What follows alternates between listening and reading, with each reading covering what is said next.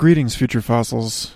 If you happen to find this episode in a buried archive on the moon, know that I am recording this in the first week of June 2020, when the United States and much of the rest of the world has exploded into riots and protests, raging for change in the wake of the police murder of George Floyd, the latest in a string of unspeakable atrocities committed upon people of color by unaccountable authorities. I wish that I had an episode for you in which I was able to give voice to the Black community and the Native American community, both of whom also happen to be suffering disproportionately from the coronavirus pandemic because of a number of structural and systemic inequalities, including the inability of the economically impoverished to socially distance from one another, as well as unequal access to healthcare and other resources in an already extremely poor social support network here in the United States. But what I do have for you this week seems strangely appropriate, because this is a talk I've been sitting on now for over 3 years, a talk I gave at Earth Frequency Festival in Australia in February of 2017.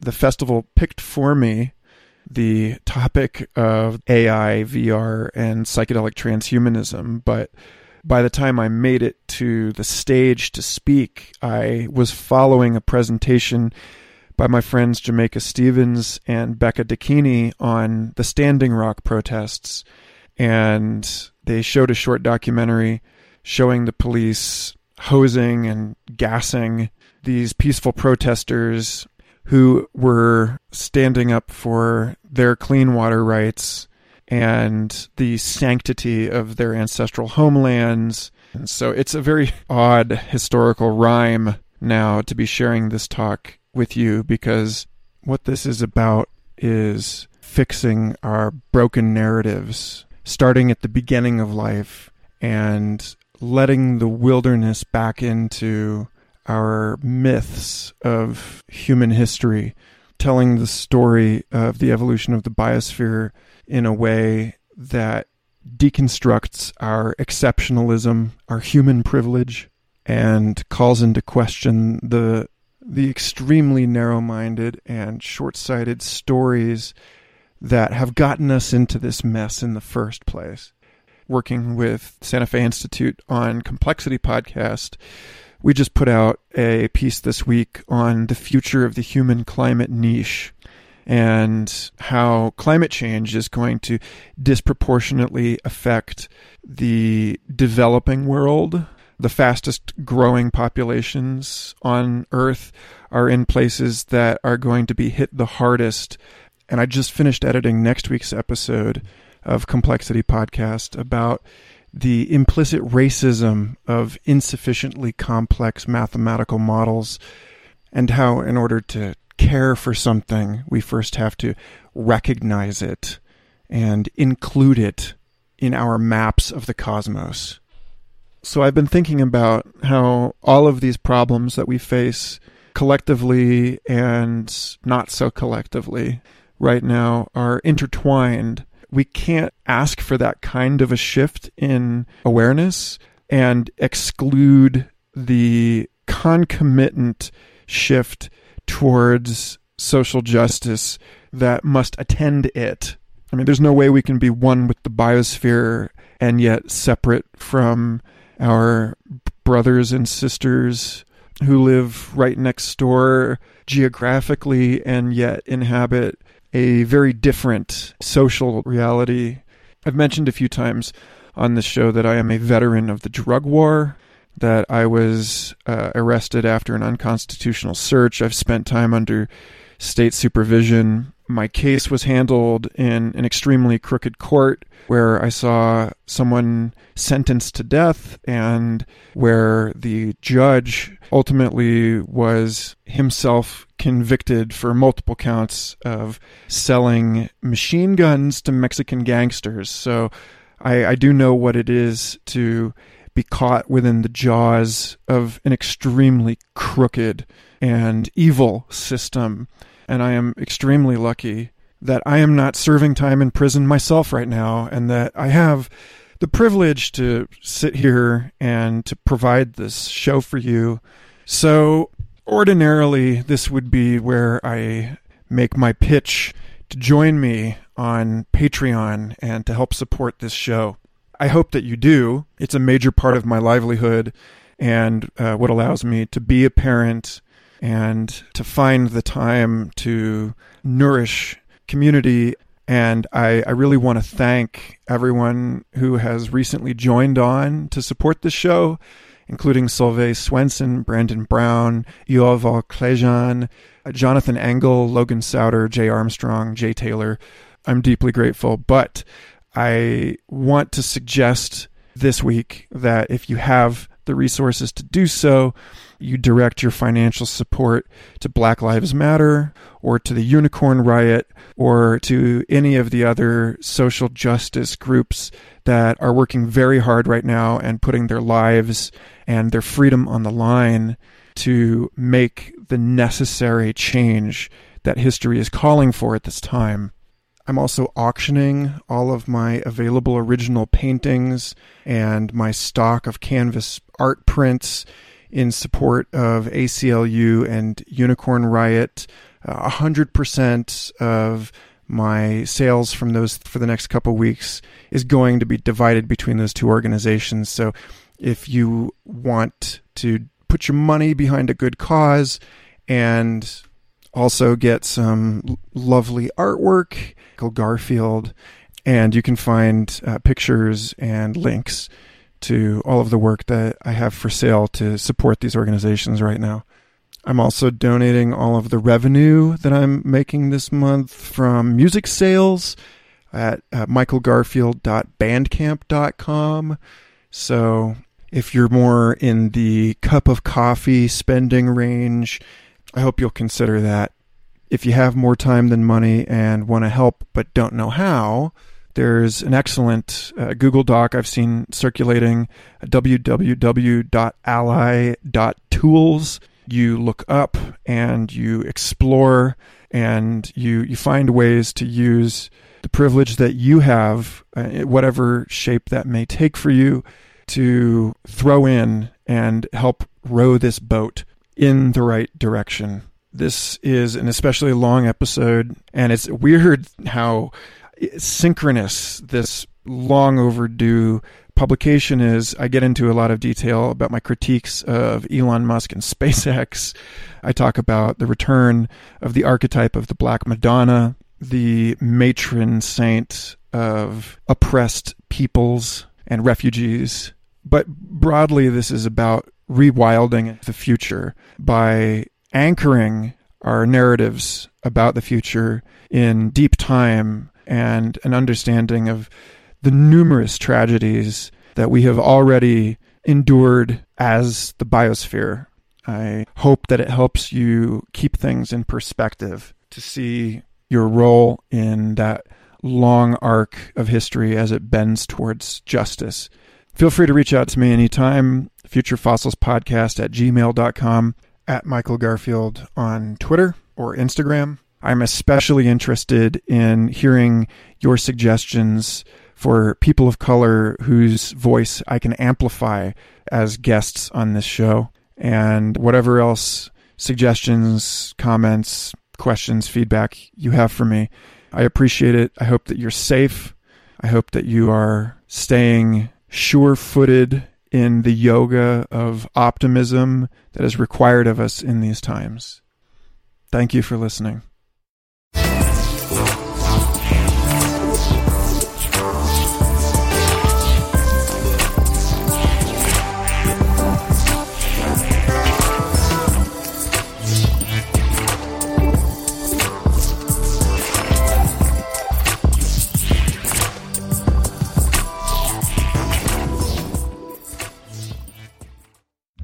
like recording for posterity.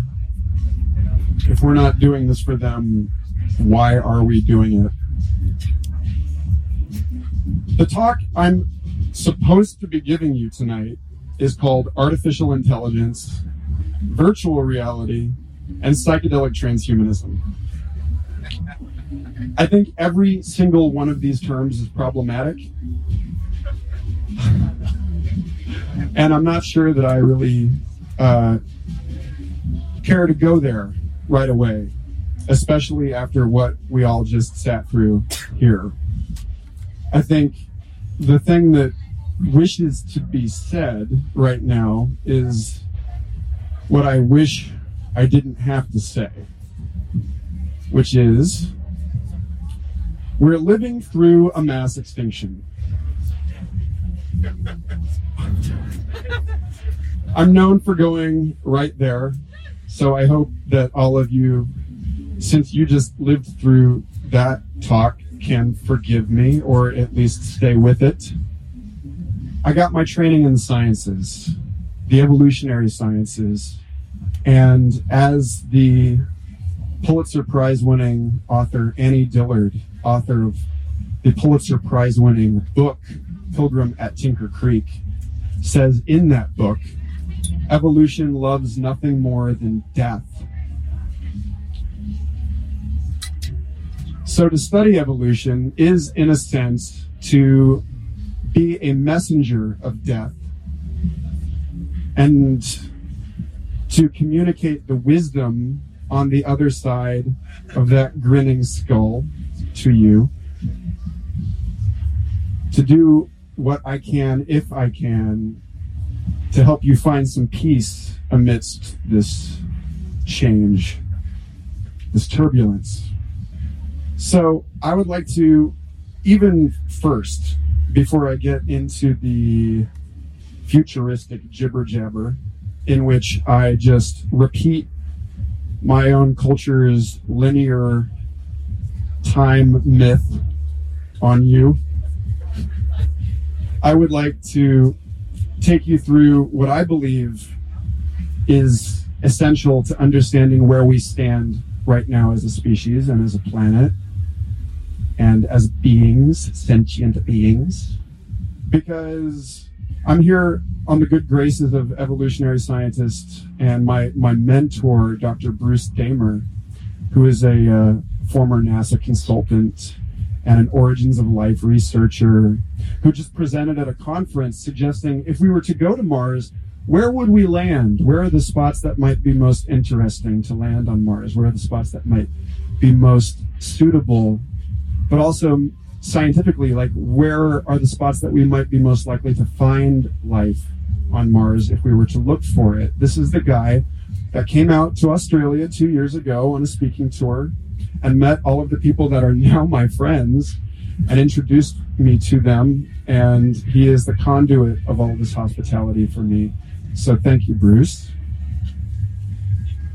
And our relationship is bound by or held within this understanding that we're living through the moment in between two stories, that we are moving out of one story and into a space of what Douglas Rushkoff calls narrative collapse.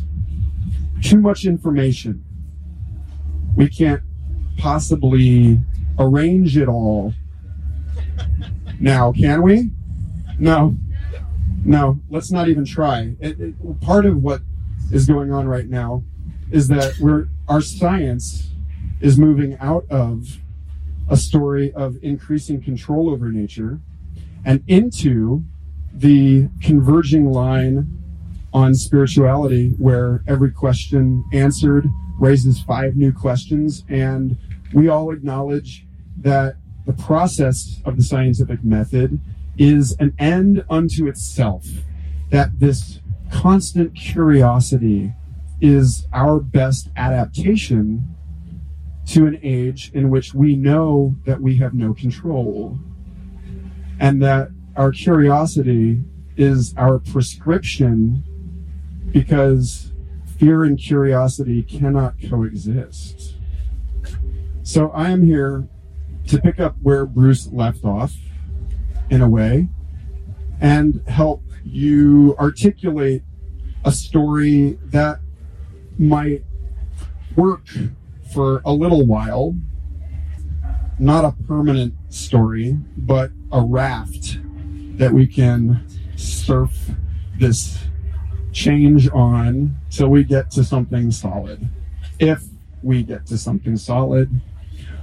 Or maybe we can just use this story as the temporary station for our wing building experiments and move on from our insistence on this solid ground. After all, it is the albatross, the longest migrating bird in the world, that turns out to be the most monogamous bird in the world, the most loyal. They only see each other every couple of years. How sweet is that? They rarely even see the solid ground. They're engineered, if we can start to digest this nature and technology divide, which really only lives in language to begin with. They're engineered to soar, to live on currents, to fly across the world without flapping their wings. And so there's a beautiful working with that I think is emblemized by the albatross, this thing that Samuel Taylor Coleridge, the poet, in his Rime of the Ancient Mariner, said was this dead albatross that the sailor had killed, that was hung around him as his burden, as his ship and the sea itself rose in mutiny against his act of disrespect. So to reclaim the albatross is, in a sense, to strive to undo what we've done by trying to control the natural world and its messages to us. And incidentally, I learned about this not through school. I had a way of faking that I'd read what I was supposed to in school. But I learned this by watching a documentary about the scientific illustrator Ernst Haeckel, who many of you probably would recognize. His work has permeated our collective consciousness. He was the illustrator who coined the term ecology after he was commissioned to illustrate over 5,000 species of creature that had been dredged up by the HMS Challenger mission, which was the first transoceanic a scientific expedition. I learned about all this in a documentary called Proteus, which paints the story of the 19th century and its foundation of the 20th, and consequently ours, the 21st, because it all begins in our attempt to transmit telegraphic information over the Atlantic, rather from London to New York to London, stock prices. Commerce, in this case, revealed to us our oceanic unconscious, the world of life that lives at the bottom of the ocean that we did not believe exists until we broke this telegraphic cable twice and pulled it up and found that it had crusted over with all kinds of curious creatures. And so they sent the HMS Challenger out into the world to send a net down, a box, and gather up specimens of the ocean floor, and to return them to this fellow, Ernst Haeckel, who, as a natural scientist, in the 19th century, we didn't really have science as we understand it now. We had natural philosophy. And it was understood that our investigations of the natural world were investigations of the mind of God. And this is how both Haeckel, also Charles Darwin, also Darwin's history repressed co-author Alfred Russel Wallace saw this. They saw evolution as unfolding and divine mathematics, God's thoughts. that each of us, in what Darwin called the tangled bank of evolutionary influences, are ideas in the mind of the Creator. And we lost that somewhere, but I stand in this lineage of natural philosophers and historians whose undivided sight acknowledges that there are funny things about this world, like how the technological transformation of independent continents into a global information system represents, in some case, even as it destroys our native ecosystems, the fruit or product of our yearning for a deeper intimacy with each other.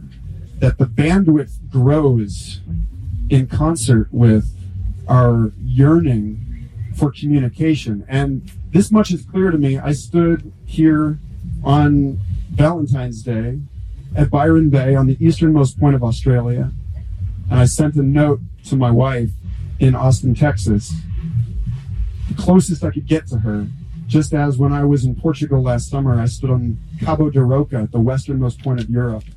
And it's beautiful that life has sent me to these places where I can make these mythic statements of affection. But it is because I recognize the non-duality, key term, of bridges and walls. The way that which divides us brings us into deeper understanding of each other. The way that sometimes that which we think connects us turns out to cut the other way as well.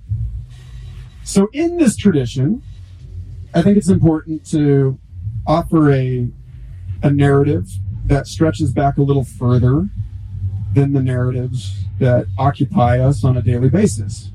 My narrative begins 4 billion years ago. Well, really 5. The Earth is just a cloud of crap around the sun. It hasn't really formed yet. And as it does, it draws more meteors and comets, larger chunks of stuff, into an aggregation. And as this happens, as it grows a gravitational field, it pulls in comets from the outer solar system. And comets have a funny way of producing the necessary precursors for life. This is actually a relatively recent discovery in the last few decades, that we've learned that there's this combination of carbon and ice and the electrical properties of comets as they move through space that organize these raw ingredients into amino acids and nucleotides, the very things that we require to build RNA and DNA and proteins.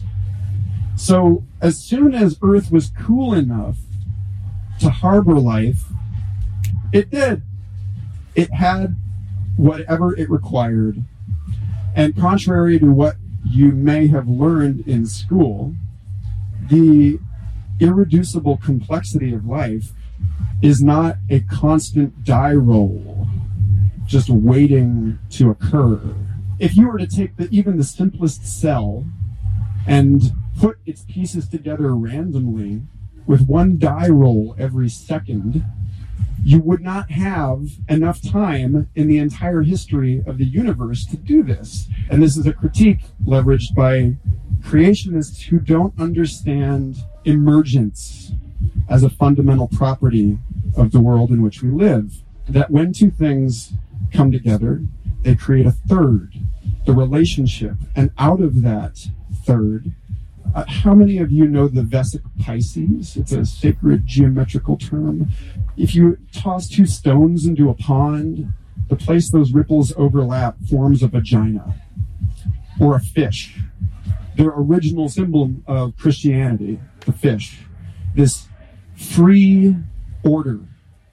Jesus takes one fish and feeds everyone because out of that emptiness, out of that space in the middle of things, that pattern of relationships creates a fractal boundary, a fractionally dimensional boundary.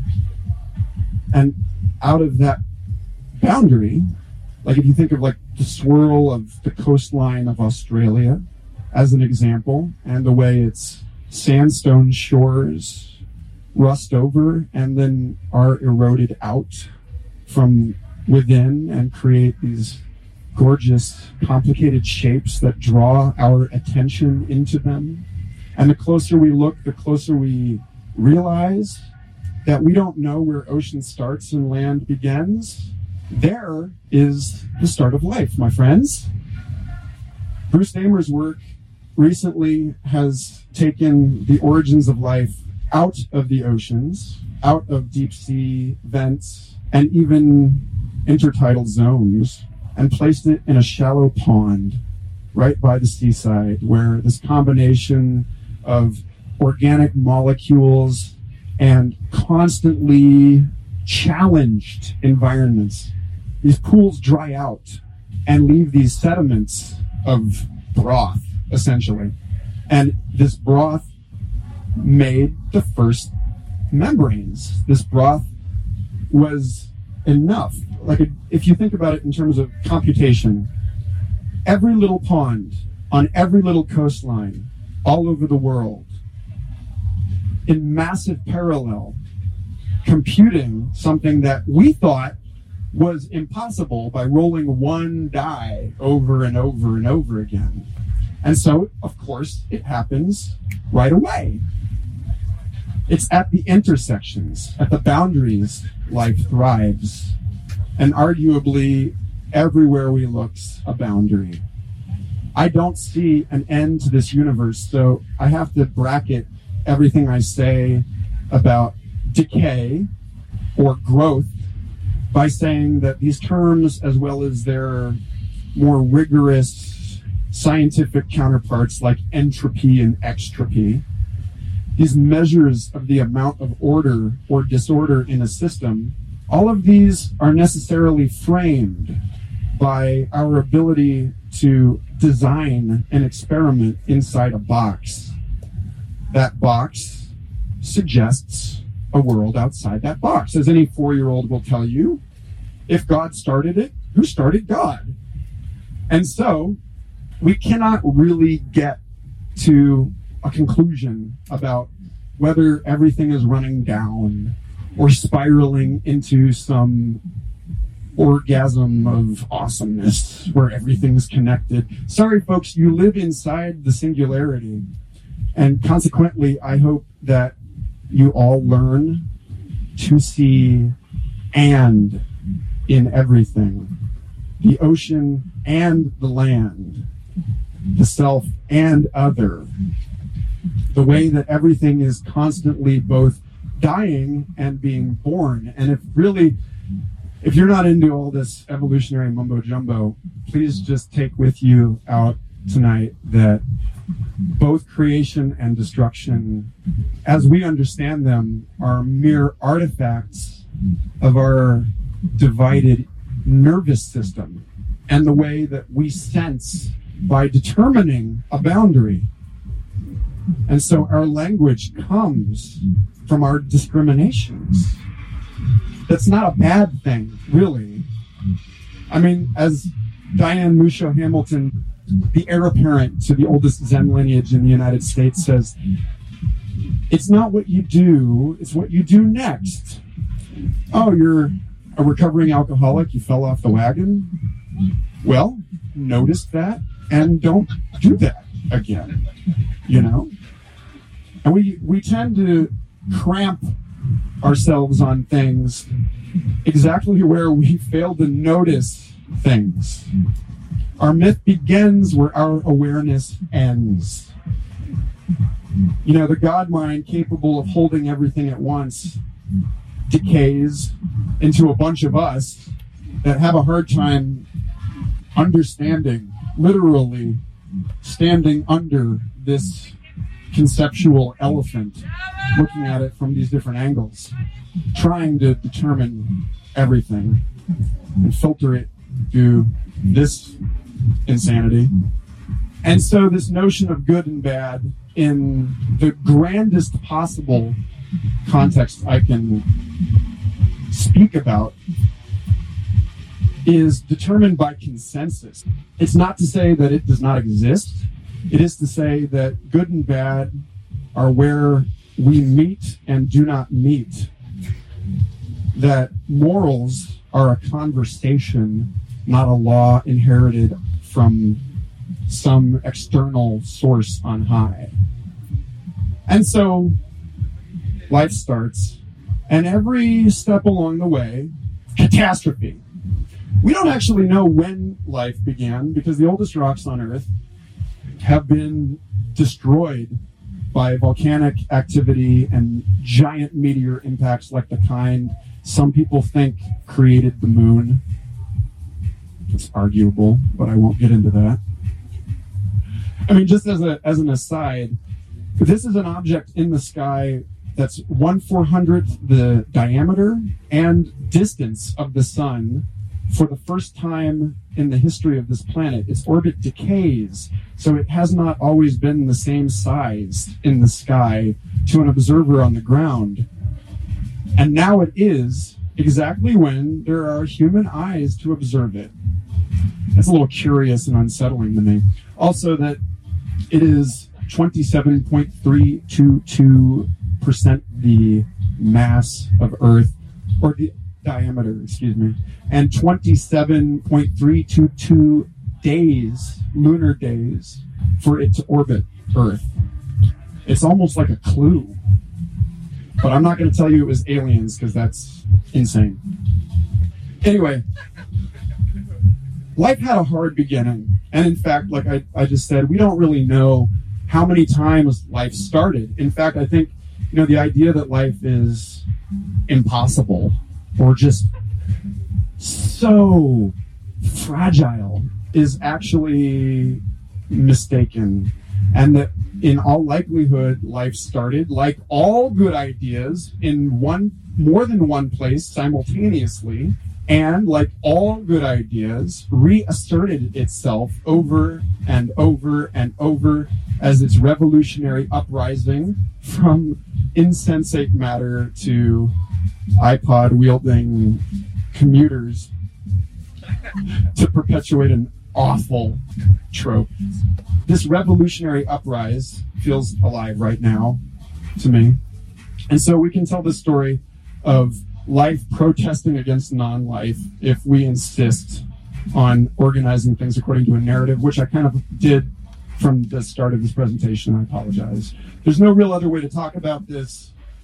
Language is that way. Life happens, meteor occurs, life happens somewhere else, just like we witness Standing Rock against the meteoric iron of the state, this life and death, this fruitful novelty at the borders, at the boundaries, at the intersections. It's just the same thing that has always been.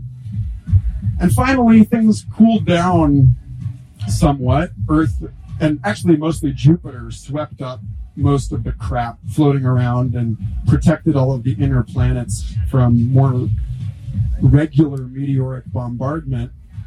And at that point, we had a moon, which is really cool because the moon creates tides, and those tides ripped minerals out of the earth and gave them into the ocean and created a place for life to thrive. And that the tides washed up and pulled our distant ancestors down into the sea. And that's how life began, not in the ocean. Actually, in a weird way, oceans are the oldest colony. When we talk about corals, colonies of corals, that's not wrong.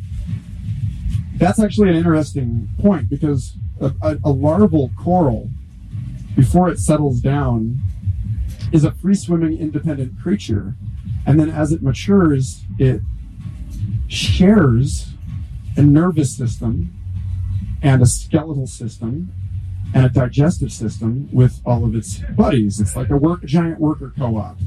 And this is not the first time that this has happened. Even before corals, we had what they call stromatolites, and actually Australia is the last place on Earth that you can go to see these things. I think they're out on the west end of this continent. But stromatolites are like a giant city of bacteria. There's layers and layers and layers. And it's the first real evidence that we have in the fossil record of life coming together to form a collaborative thing, except that now our origins go back to saying that life seems to have happened even before the invention of a cellular membrane, which in some sense is kind of like inventing the wall of a city or, suburbs or something. Once upon a time, it was just nucleic acids, the raw identity, the stuff of life in these ponds getting promiscuous, exchanging selfhood, what rudimentary selfhood we had, exchanging identity freely. And then we got creative and we realized we could form a spaceship. And those early cells became a platform of individuation. And in some sense, ever since, we can tell the story of life as this wave, as this rhythm of an emphasis on individuation and collectivization. Although, again, a natural philosopher, the Jesuit paleontologist Pierre Teilhard de Chardin says, in one of the books that got him excommunicated from the church, hyper-collectivization leads to hyper-personalization, and that the city, as this new membrane, created all these novel opportunities for people to differentiate, to move from these basic roles and rules of hunter-gatherer society, the poorly differentiated boundaries between us, enviable in some sense, and then into these new niches, the potter, the priest, the doctor. And we're witnessing a phenomenon like this going on right now, although I'm getting way ahead of the story here. Spoiler alert. As we digest the boundaries of the state, then we're transmuted into the new global polity of this planetary identity that's coming awake right now. And in that new planetary polity, it no longer makes sense, it's no longer adaptive to adhere to the same strict and boundaried identifications that we've had, which is why right now we're witnessing the digestion or emulsification of gender, of national identity, of job description.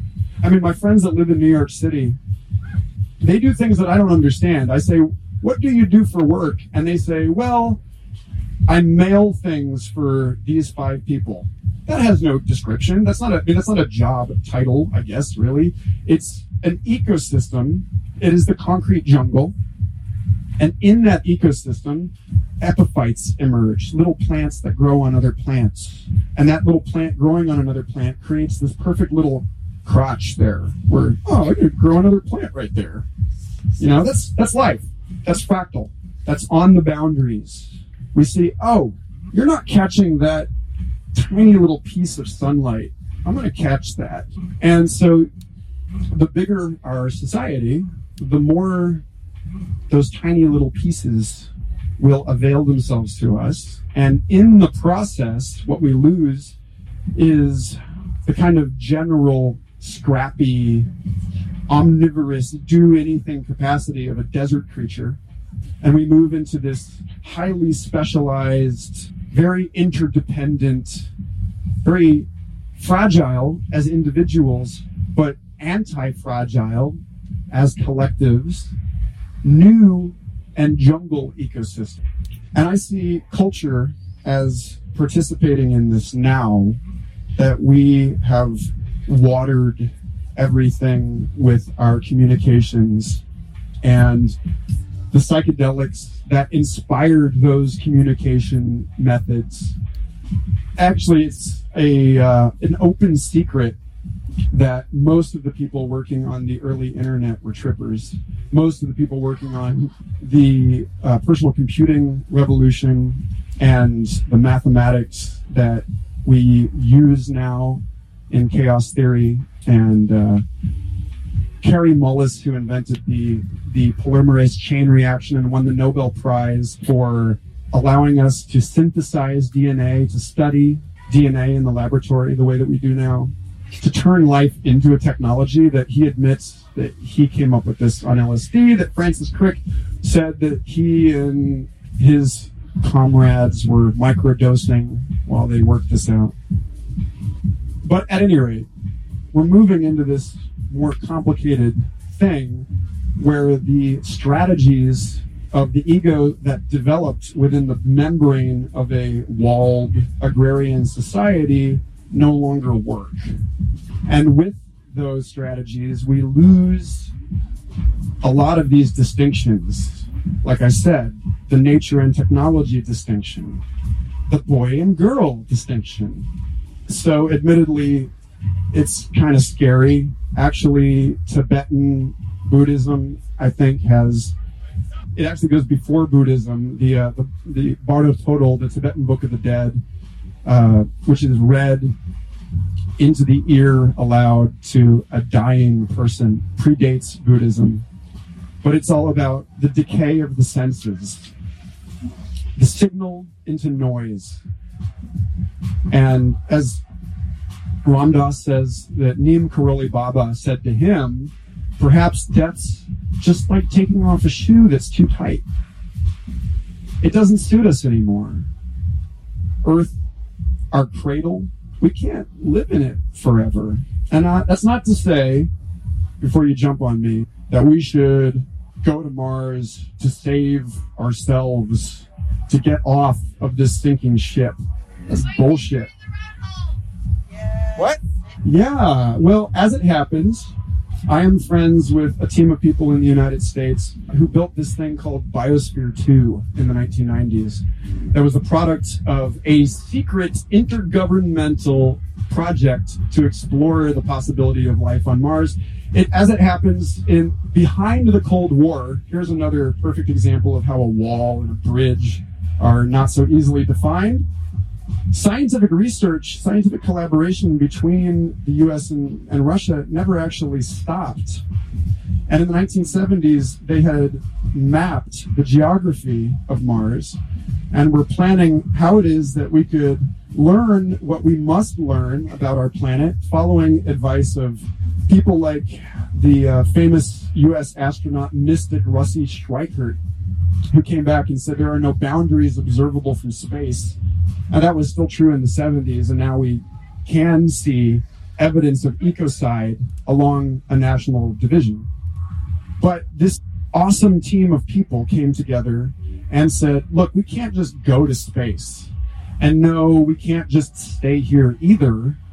That we have to move from thinking of ourselves as human beings to thinking of ourselves as participants within a biosphere, as stewards, as the central nervous system may be, or decisive function within that system.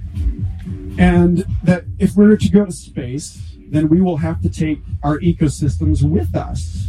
That we can't just bounce, as it were, but that when we do finally land on Mars, we'll land as Earth on Mars. We'll land as emissaries of a planet, not as emissaries of a nation. And the next space race is occurring now. It's not a race against each other. That's all just theatrics, people. We knew once we dropped the first bomb that the fallout blows across the world, that we're implicated in the consequences of everything we do. And that recognition, the psychedelic impact, the bad trip of the atom bomb, led to this schism, this new opportunity, these two new niches, the technocrats and mystics. This is all articulated, by the way, by William Irwin Thompson in his 1976 book, Evil and World Order, which I highly recommend if you are interested in non-dual thinking about complex planetary systems. It says technocrats, they seek to control. Mystics acknowledge control is impossible and that the opponent is implicated within your own identity, that if you're going to side with just one half of that yin-yang, the other is included in you. So both sides come together and represent the polarities of a new axis of the development of culture and society in the last 100 years that sort of grew out of the simpler axis of the artist and the industrialist. But, you know, as these things tend to go, the artist was subsumed, and now we hang their paintings on the walls of banks. If this was not more obvious, I gave a talk at a bank 2 weeks ago. I could not believe that I was talking about psychedelic transhumanism in a bank. But as it happens, even these most rigid institutions now recognize the need to innovate, and as has been the case for 70 or 80 years, the corporate world has poured its work on R&D, on research and design, because as my cousin who consulted with the BMW group in Berlin told me, she said that BMW now has a department of internal disruption. They're no longer waiting for the change to happen to them because we're savvy now. We know that we extend our nervous systems, as Marshall McLuhan said, through these fiber optics out into the world. And the world is in us as we are all in it. And so you can't adapt, you can't make sense of what is happening if you think it's just happening out there. That's how we end up with the war on drugs or terrorism or these things that reproduce themselves in every fractured psyche for eternity, because it's not out there at all. There is no out there. And that is a takeaway as far as this talk's title is concerned, the virtual reality part. Folks, you live in virtual reality. You live in 50 layers of it. The most recent is called language. And before that, it's the central nervous system as it represents a world to you, as it filters data from the senses and collects them in a head. That's not typical for everything. The head is just a strategy explored by certain kinds of life. You find it missing in some others, many others. For example, clams, who had a head and lost it when collectively clams chose or didn't choose to hunker down and anchor rather than release and swim to live in intertidal zones. And I think these represent two early aspects of this choice that evolution finds itself. As Yogi Berra said, when he arrives at the fork in the road, he takes it. That evolution is a branching process, and it takes each branch. It opens every branch, just like a bank. The tangled bank of evolution, Charles Darwin. The fish and the clam, these strategies, to hunker down, to anchor in familiarity, to nestle in tradition, to nestle in identity, to cling to what we know. It doesn't take a savvy person. It doesn't take a brain to do this. In fact, all it takes is reflex. Your toes do this on their own. You don't have to be that smart to resist what is happening to us. And in fact, as Alvin and Marie Toffler said in their book Future Shock, prescient book, also from the 70s, said, as things are getting faster and faster, people are going to get more and more resistant to the change.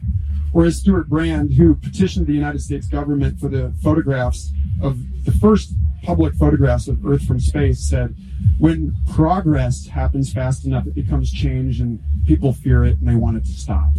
Future shock, folks, is what we're experiencing. It's that first hour of the acid trip. We're collectively experiencing this now as we move through what I guess is a catastrophe of creativity, not a total decay of order. And I know that I started this talk by saying we're living through a mass extinction, but a main point that I hope to reach here is that actually every mass extinction happened out of this explosion of creative novelty, of the things that could not be accounted for, like flowers. Flowers were a catastrophe, but I'll get back to that in a second because I want to talk about the alternate to being a clam. The alternate to being a clam is to be a fish. Our earliest ancestor, all vertebrates, this little thing that we found in the Cambrian shale of Canada, the Burgess Shale, is called the Pikaia. It's the closest relative that we have. It's this little, it looks kind of like a snail or a swimming slug, but it's got the very beginnings of a notochord, that nerve line that becomes a spinal column. So in a real sense, the alternative to anchoring in our future shock and becoming the clam, we see a precedent in fish because our nearest relative now, the nearest outgroup to the vertebrates, they're called the tunicates, the sea squirts. And they start just like Pikaia as this swimming little thing. And then they find a spot they like. They settle down and they open a bank account. They become filter feeders. And just as one day, WALL-E's prophecy, the Disney WALL-E, of us all embedded in our virtual reality couches, just eating junk food, or probably more accurately, sipping out of our IVs like Matrix pods. That's only for the folks who do not wish to bother with a mess of living. You choose the blue pill? No, you don't, really. You can really only choose the red pill. Again, that Diane Musho Hamilton, it's not what you do, it's what you do next. The process of becoming aware actually reveals that you never had a choice to begin with, except to continually redirect your attention to the process of becoming aware.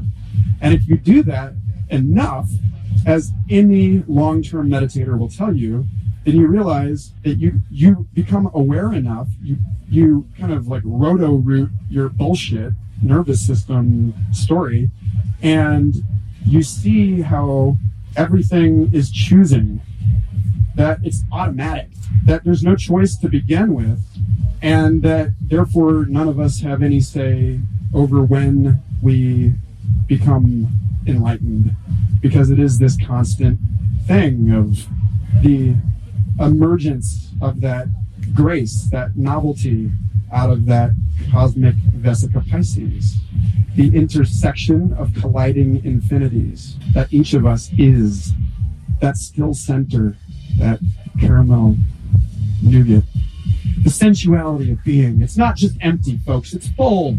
It's full of voices. Void is rich with information, and we're learning this mathematically. We know now that noise is actually required as a carrier of signal, and that the deeper that we plumb what we believed as random, we discover information, that the mathematical definition of randomness is no perceivable pattern. And now's a good point to bring up that there's a common misunderstanding about this chaos theory notion of the butterfly effect. This thing that we are all connected, and that butterfly flaps its wings in Brazil, and then there's a hurricane in China. Yes, we can point in that way. We can cut through this omniverse and find these vectors of causation. But that's just the storytelling processes of human brains trying to like find the angle. And really, the way that this was originally articulated by the founders of chaos theory was that the butterfly effect is you can never account for that small thing. That the more you try to map the system, the more you realize there are butterflies that don't fit in your computer model. You know, and then you model the butterfly, you upload the human brain, and then you're like, wait a minute, I should have uploaded the whole body. And then you're like, damn. Well, it turns out that mind isn't just in the body, it's in this matrix of relationships that all these cybernetic theorists, this is where the psychedelic transhumanism comes in, because the founders of this cybernetic world we live in said this. Gregory Bateson said this. He said, mind at large, that mind emerges from the pattern of relationships, that mind exists beyond the body, that it's not in the body actually at all, that the body and the mind are two dimensions of this thing that we describe in different ways. And so you can't upload a mind without uploading the entire universe. Good luck with that, folks. We can only get more accurate, more precise in our modeling. And so at any rate, fish and clams. I think that these two strategies are useful for us to understand what's going on here. They represent two kinds of collectivity. The clams don't move together, they just live together. A sanguinal blood ties or geographic polity, proximity or blood relations. This is where we come from, folks. We're all still technically a sanguinal and geographic polity. We're all on Earth. We're all descendants of that last pond orgy thing, the common ancestor. But then new layers form as people distance themselves from their blood relations, as people leave the communities of their birth, as the forces of history pick up and scatter us around the world, as fate arrives as the moving whirlwind, as William Irwin Thompson said. We form noetic polities, affiliations of the mind. We learn to link up with these folks who live on other sides of things, to shout around the mountain.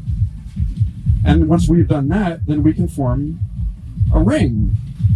And once we've girdled everything, once we've enmeshed it in a World Wide Web that looks more than anything like the network of mycelia existing underneath these trees, connecting them, reallocating nutrients between them, challenging our early naive notions of identity and species in a wood, then each of us appears in a new light as points at which this network grows a person.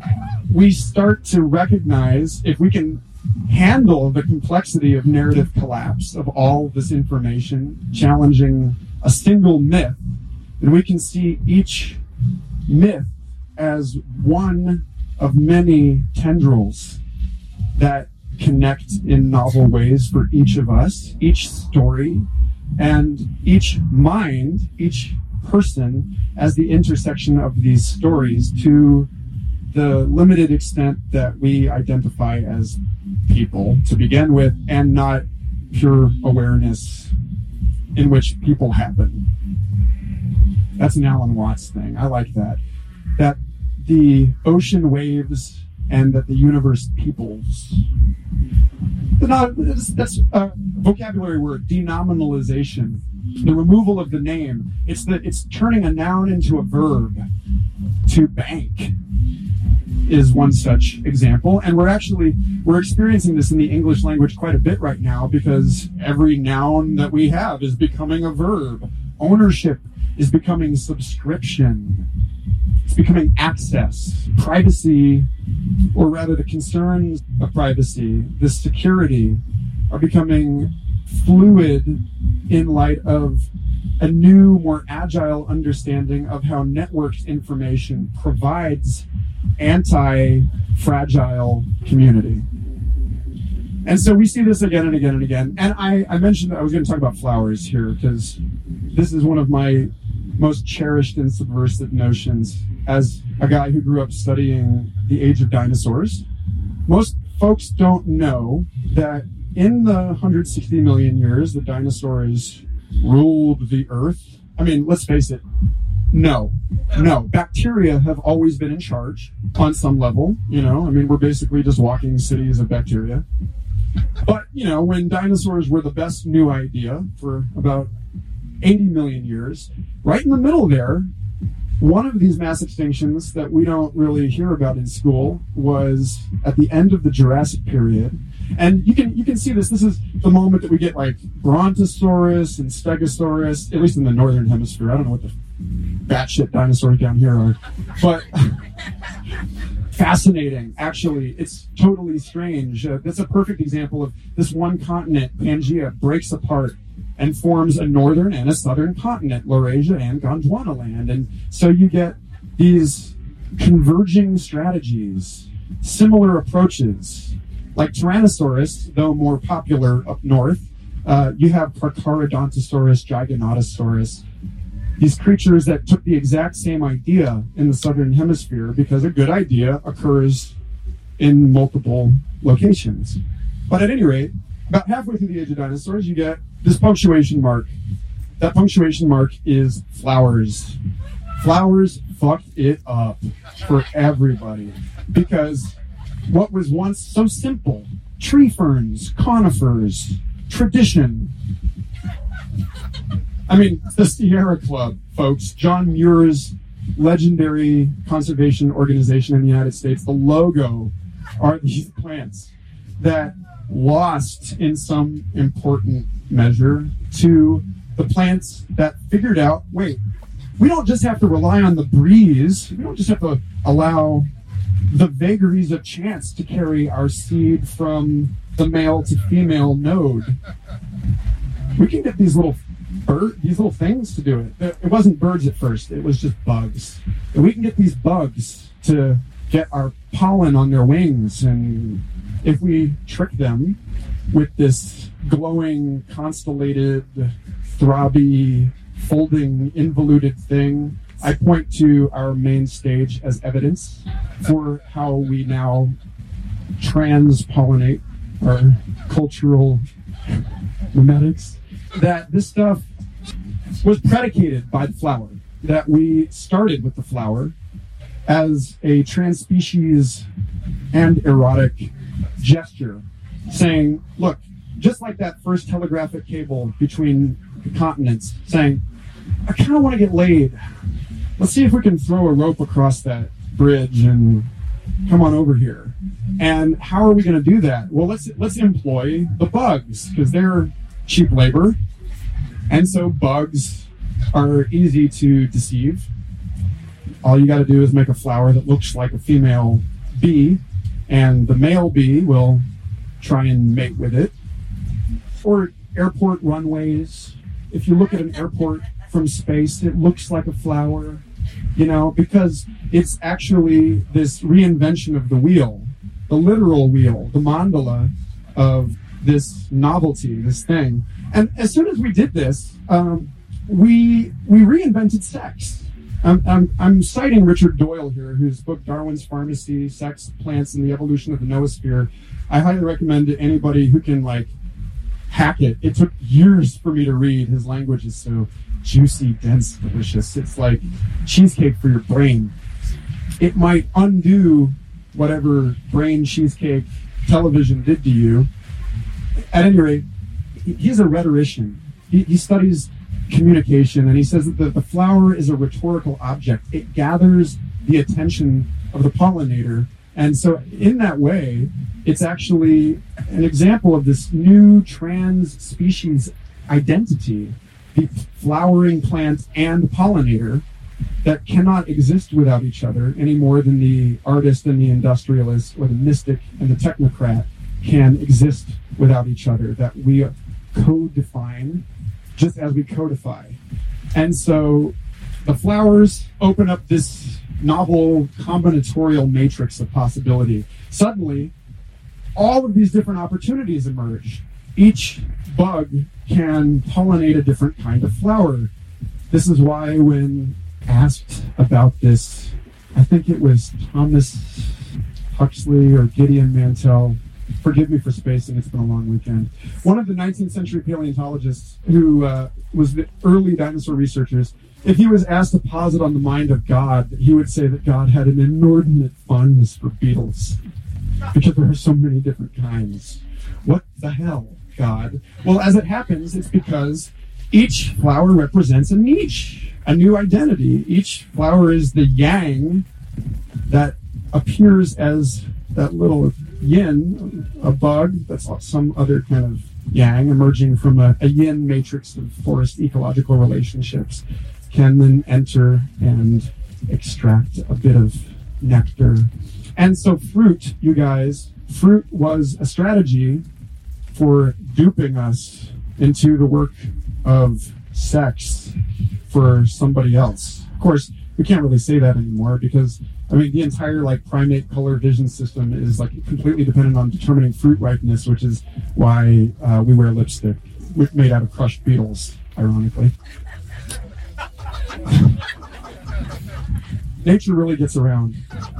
So, Stegosaurus, this is my dirge to Stegosaurus, who lived on the tree ferns and coniferous plants and could not adapt to this rapidly diversifying ecosystem of interdependent relationships precipitated by the flower. But you know who thrived in these conditions? Birds. The birds emerged from this. The birds could not have happened earlier. And at the end of the Jurassic, we see this proliferation of new pollinators as the matrix, as the niche, as the substrate from which savvy entrepreneurial little dinosaurs who were already covered in feathers and probably already also gliding from branch to branch like contemporary flying squirrels, as just yet another of these good ideas that we see happen time and time again, said, I'll have some of that, please.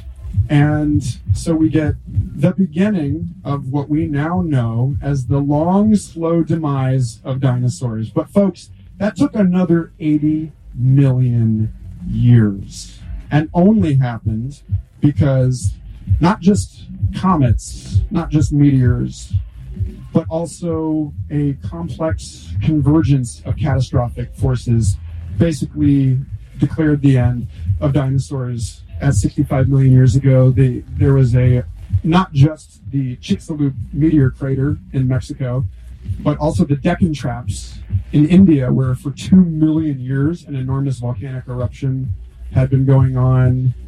It wasn't really a good time to be alive for anyone. And so the most rigid and inflexible forms, and we now know that there is such a thing as genetic senescence, oddly enough, that there is a sense in which individual lineages of organisms become more and more genetically inflexible. And then they go through these catastrophic bifurcations and these, this youthful effloration, and then settle down again and tense up and get old. And all of this is reproduced at every level we observe. And so birds were already in place, as every good idea is waiting in the wing for dinosaurs to drop. And as a takeaway, I'd say what we have now is a situation where the crisis that's precipitating all of this is just collapsing that which already is doomed to fail, and ideas that everything we need to know about the world that we're going to inhabit is there, and that we're just having difficulty in deploying it because there's interference from these rigid structures. It's not really accurate to talk about oil and dinosaurs in the same sentence. Almost every drop of oil is generated by like either bacterial mats or like coal forests, like old forests. The vast majority of life on Earth is not animal life, and so this whole notion of this Sinclair oil company with the dinosaur logo is just malware in your mind. Extract it as they extract the oil. You're starting to pick up the complementarity here, I hope. So here we are. And I think I could go on about life's numerous transitions, but we're at a cool point now. I've given you guys the symmetry and the reciprocity that I'm using to articulate anything I have useful to say about this title of this talk, Artificial Intelligence and Virtual Reality and Psychedelic Transhumanism. Because actually I wanted to title this talk How to Live in the Future, which is also cheeky, since we cannot really live in the future except to the extent that we project ourselves and what we think we know into the future, except to the extent that we're modeling the future on what we know of the present, which is of course based on what we know of the past, which is also in a weird way sculpted by our expectations of the future, that this myth grows like a flower out of here, right now. Like Athena, right? A shout out to my homie Colin Elder, drawing all these lovely ladies intermixed with owls. This is true.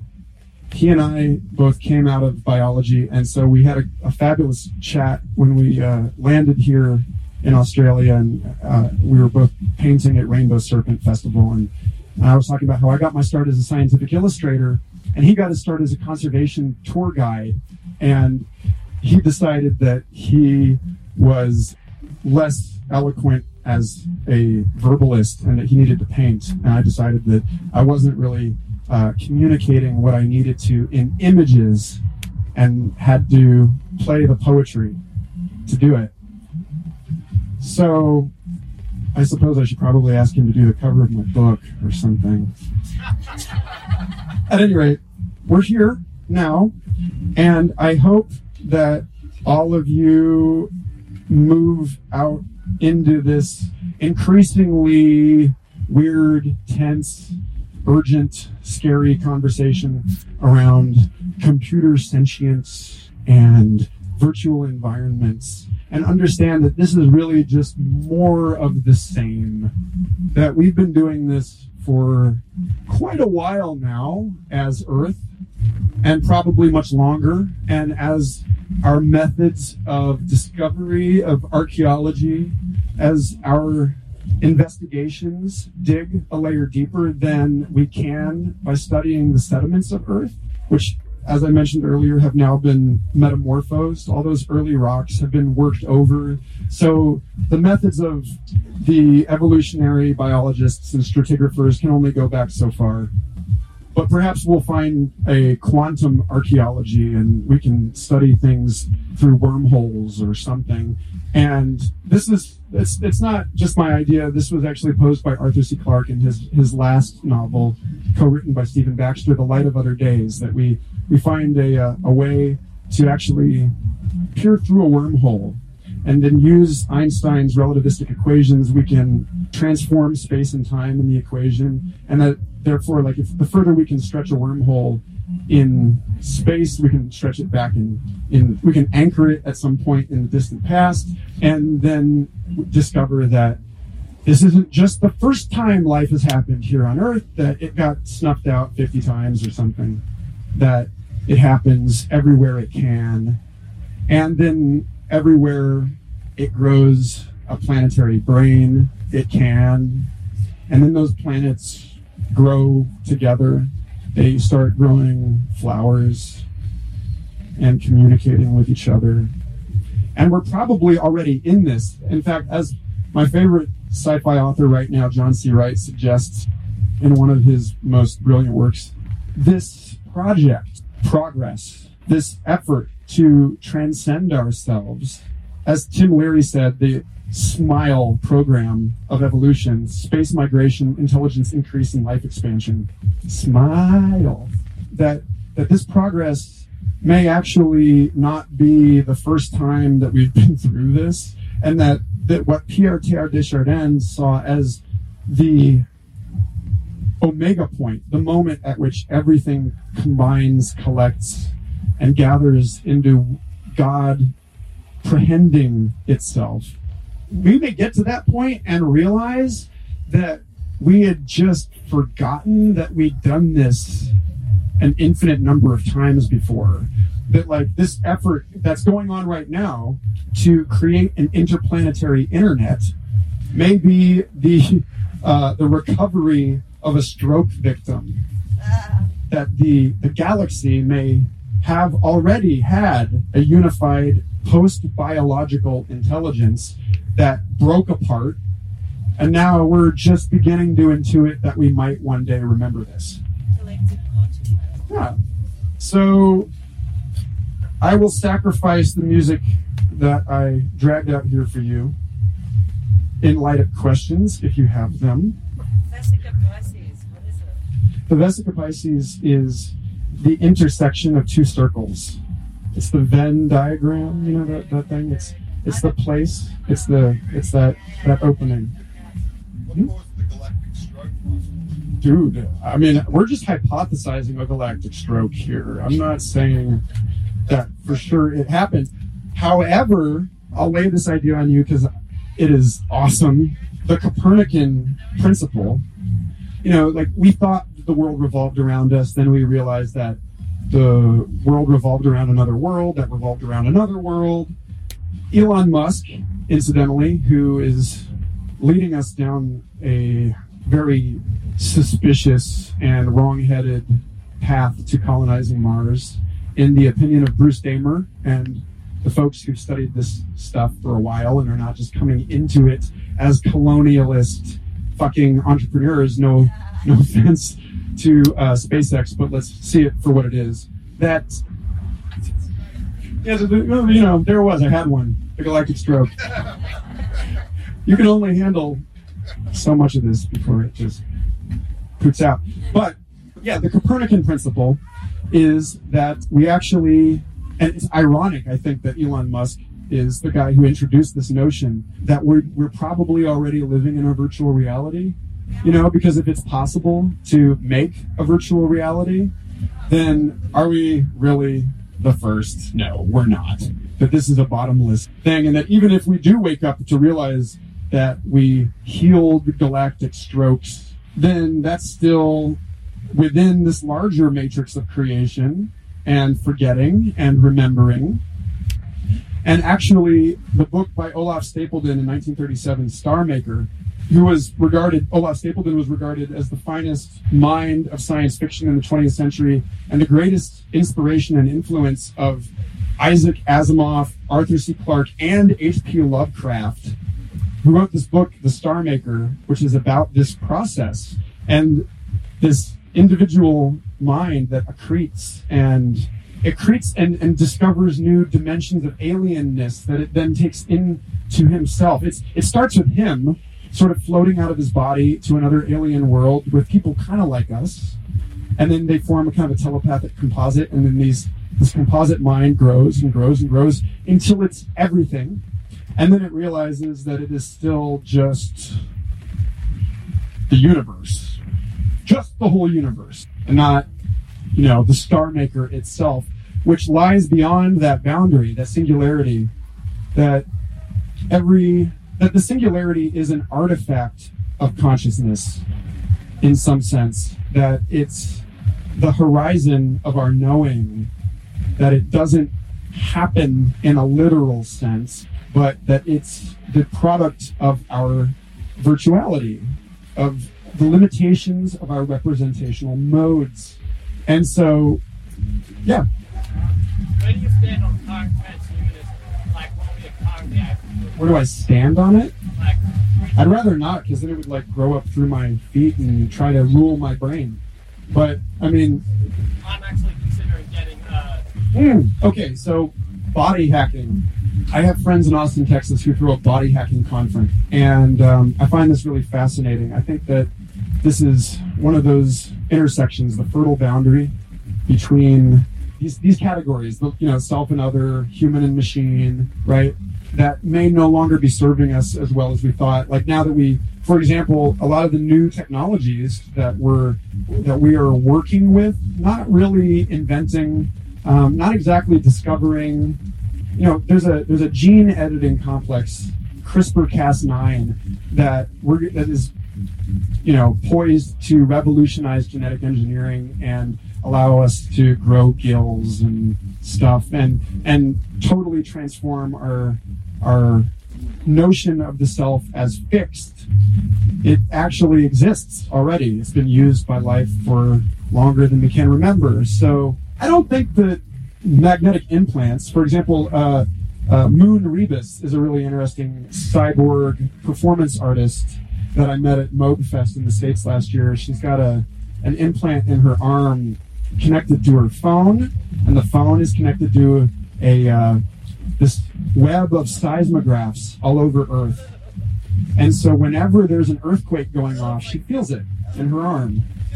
She's, in some sense, more intimately tied than any of us. She has invented a new sense, which is to feel earthquakes all over the planet at the same time. And her next step, given her name is Moon, her next step is to get an implant in the other arm that does lunar earthquakes.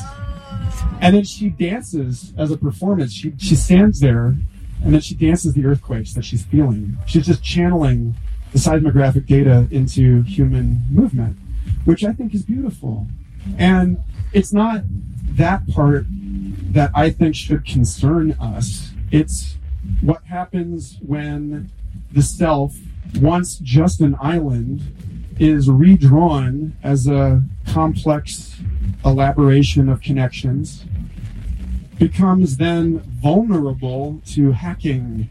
This is already happening. This everything that we fear, and this is another, let's plant one here and point at it. Everything that we fear is going to happen has already happened. We've lived through a dozen mass extinctions.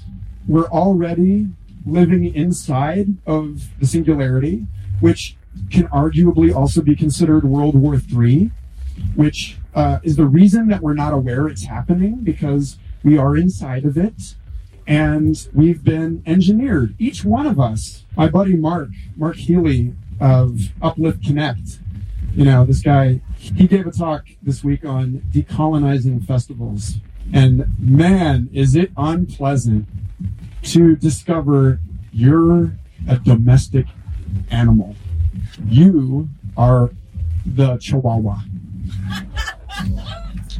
Folks, the Chihuahua was a lapdog invented by Mesoamerican royalty. And like all lapdogs, like the Bichon Frise was in France, we took a wolf and we subverted it and we shrank it into being friends with us. But then we also gave it treats and we exalted it. And now Chihuahuas all think they're the king of everything. We did this to them in the same way that, as was detailed in depth in the documentary Century of the Self, marketing, 20th century marketing, shifted from product emphasis to lifestyle emphasis and tricked us all into thinking that the economy is all about our choice, serving our needs. Would you like a grande mocha cappuccino or a venti pumpkin macchiato? Is that an option? So the way that we've been hacked, the way that we have been chihuahua'd, is this way. And this is it. We found that it is easier, as we were warned by Brave New World by Aldous Huxley, whose brother, incidentally, Julian Huxley, coined the term transhumanism, which emerged from a misguided misapprehension of evolutionary biology and natural selection laissez-faire capitalist, basically predatory capitalism, disregarded the social emphasis of Darwin's co-author, Alfred Russel Wallace, who incidentally also, as Charles Darwin was independently wealthy and pursued this as a kind of a gentleman scholar, Alfred Russel Wallace had to work for his research. So he traveled collecting specimens, and he independently derived the theory of evolution by natural selection in a malarial fever. He was a genuinely scientific mystic.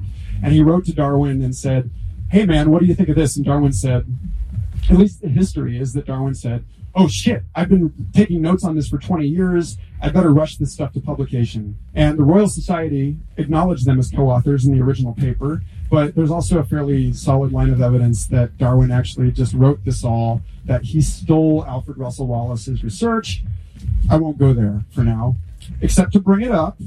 The point is that Julian Huxley was a eugenicist, that transhumanism, the word, comes like many a decent lotus out of this muck of mistaking this grand process of more intricate relating as a tool. Well, maybe as a burdened white colonial mentality, it's up to us to limit this Malthusian eruption of population, that we should limit.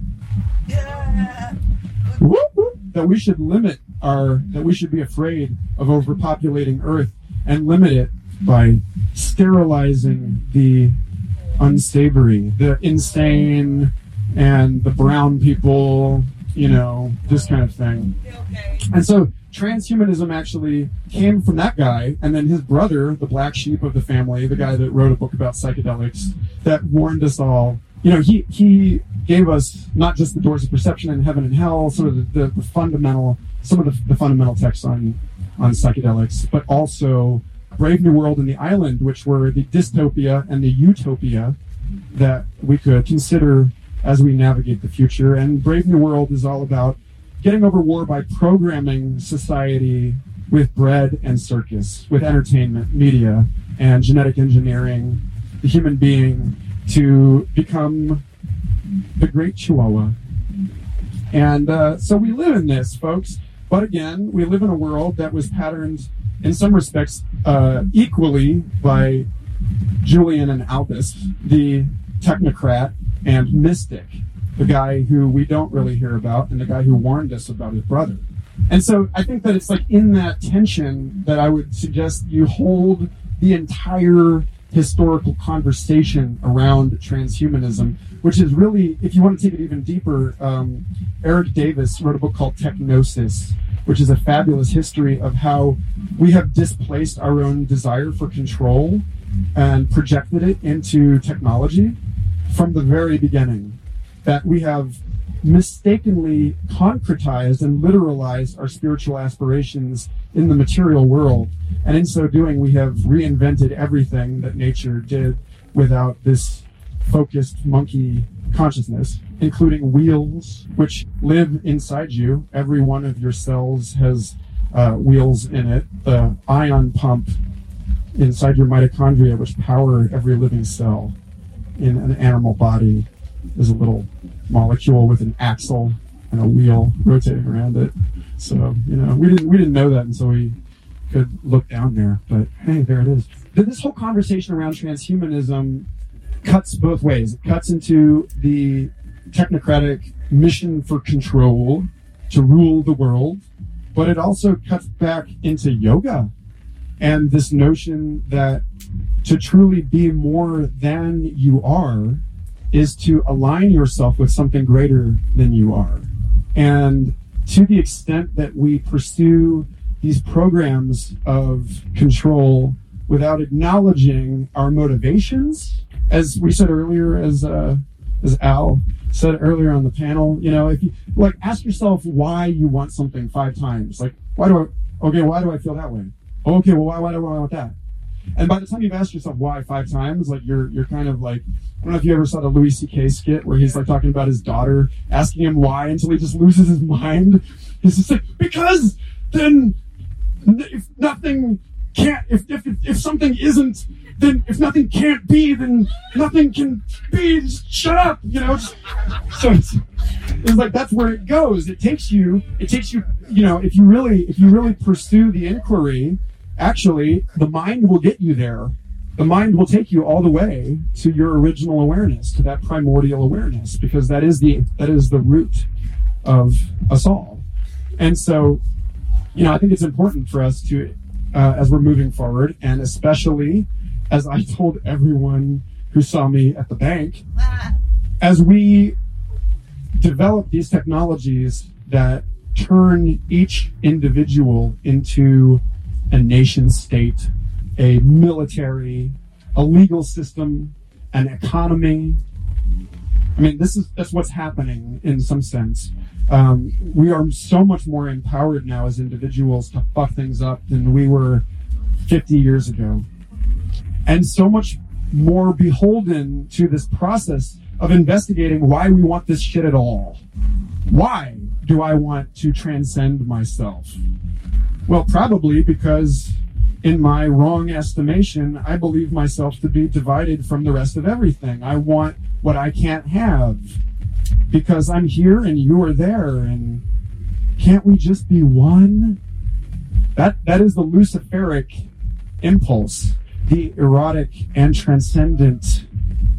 And it's actually that axis, as articulated by Rudolf Steiner, who said that really there's like the Luciferic, which is from the many, the one, but then the Ahrimanic, which is from the one, the many, that descent into form, which we ordinarily associate with the devil, the beast, breaking of things, the decay, entropy, the slow decline, the heat death of the universe, the beast, 666, the de-evolution of a heat-stricken human being into the lizard brain, like that guy they found after he was lost on the Hawaiian volcanic rock for a week, and he was literally a lizard, poor bastard.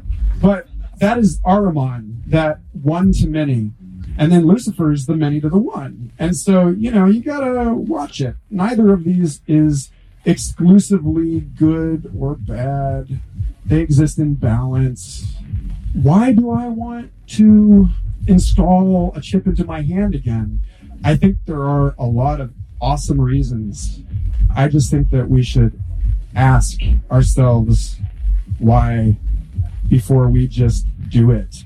And I don't think just because we can suffices. I grew up a student of Jurassic Park, and folks, that moment that in the film John Hammond holds that baby raptor, it's a performance. In the books, you understand that this guy's actually a huge prick, that he's actually doing all of the breeding on another island, that this is all a show for these people that are supposed to write off the investors for the park, that he's creating a performance where he shows that he cares about these things that he's building, but really what he cares is just about like looking like he's a good dad, and that in reality, that they like found this egg about to hatch and they kind of put it there, and then he says, "Oh, I've been there for the birth of every creature on this island." Oh yeah, no, you haven't. Your other kid is burning in the backseat of your locked car, asshole. So this notion of the care that we must muster as we birth these new creations, these new intelligences, this new ecosystem of what we're calling artificial intelligences, although I don't really believe that's a useful term anymore, because now computers are writing code for computers that you're using.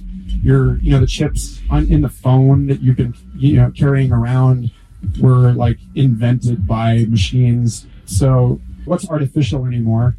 You are the product of experiences we share with one another through these artificial substrates. So where you end and the beast begins is questionable at the very least, and perhaps questionable at the best. Like, let's play with that. Let's find that boundary. Let's go to school and examine the healthiest possible ways that we can work with the grain of evolutionary processes and move into that process and participate, a kind of evolutionary yoga where we align with that decaying, blooming, death and birth thing that is evolution, that we knew since Darwin's bulldog, Thomas Henry Huxley, the paleontologist who went around arguing Darwin's research. He said that we're at a point now, it's like he saw what was possible here, that as soon as we had a theory of evolution, that we could technologize it, that we could steal fire from the gods, basically, and control the evolutionary process, which incidentally is the whole point of Prometheus, Ridley Scott's Alien prequel. If you guys didn't understand that film, it's all about the fractal Promethean stealing of fire from gods, and the engineers that created us, that also created the alien. They have a death cult. They sacrifice themselves. That first scene of that film, this is tangential, I'm sorry if you haven't seen the movie. It's the first scene, I'm not spoiling anything for you. This engineer, this godlike entity, drinks this stuff that breaks him apart, and he gives his body to become the raw material of a new world. And actually, Ridley Scott's in his 70s, and I think after a lifetime of filmmaking, we should give him the liberty.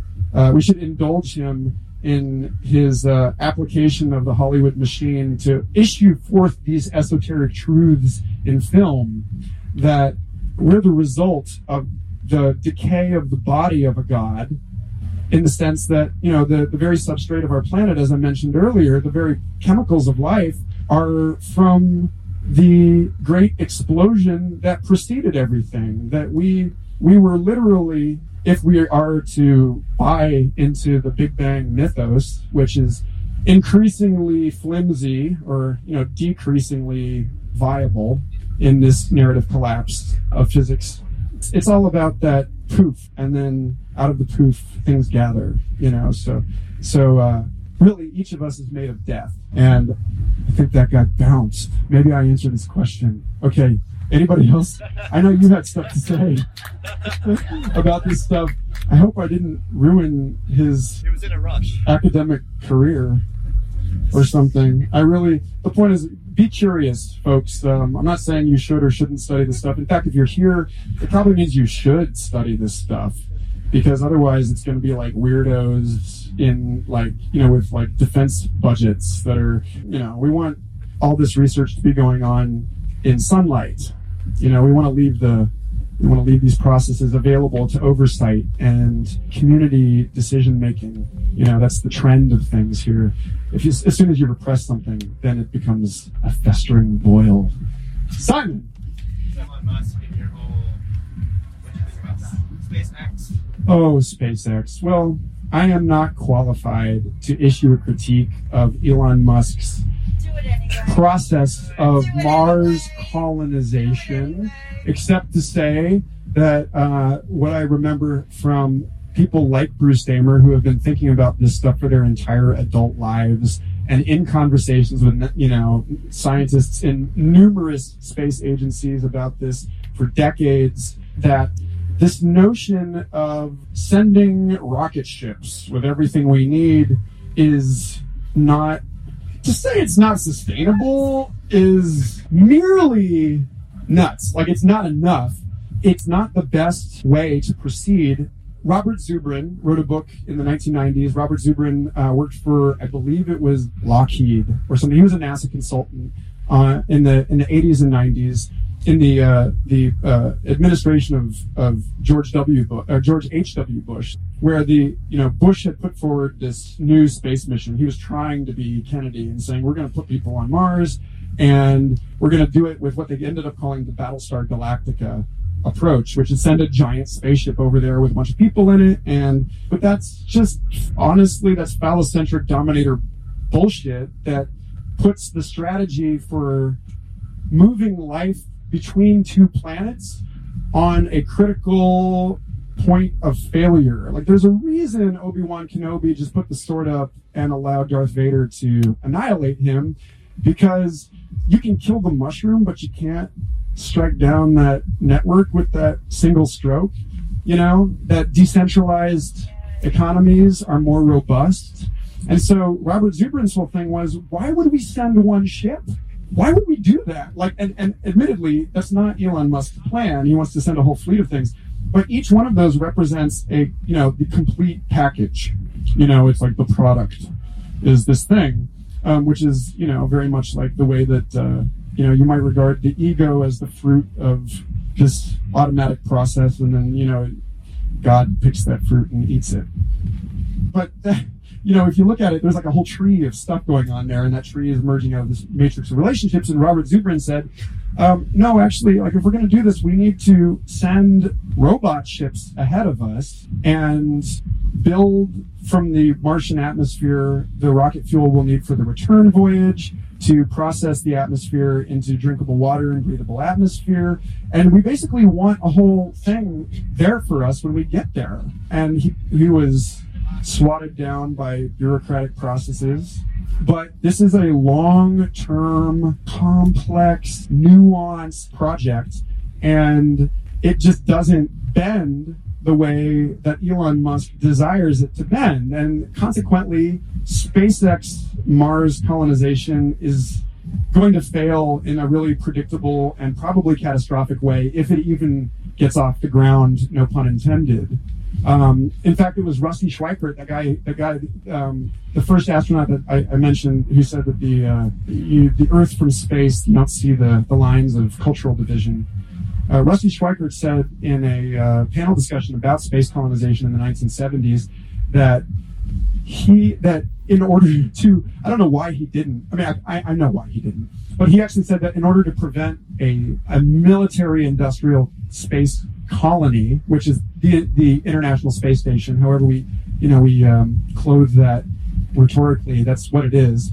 It's like a submarine. It is a focal point of military spending, and consequently a test bed for our surveillance technologies. Rusty Schweickart said in I think it was 1973 that he would personally shoulder a rocket launcher to prevent that kind of thing from happening. And then the other members of the panel talked him down and said, look, man, the world is big enough for everyone to fail at least once, right? We need these stumbling moments on our path here if we are to learn.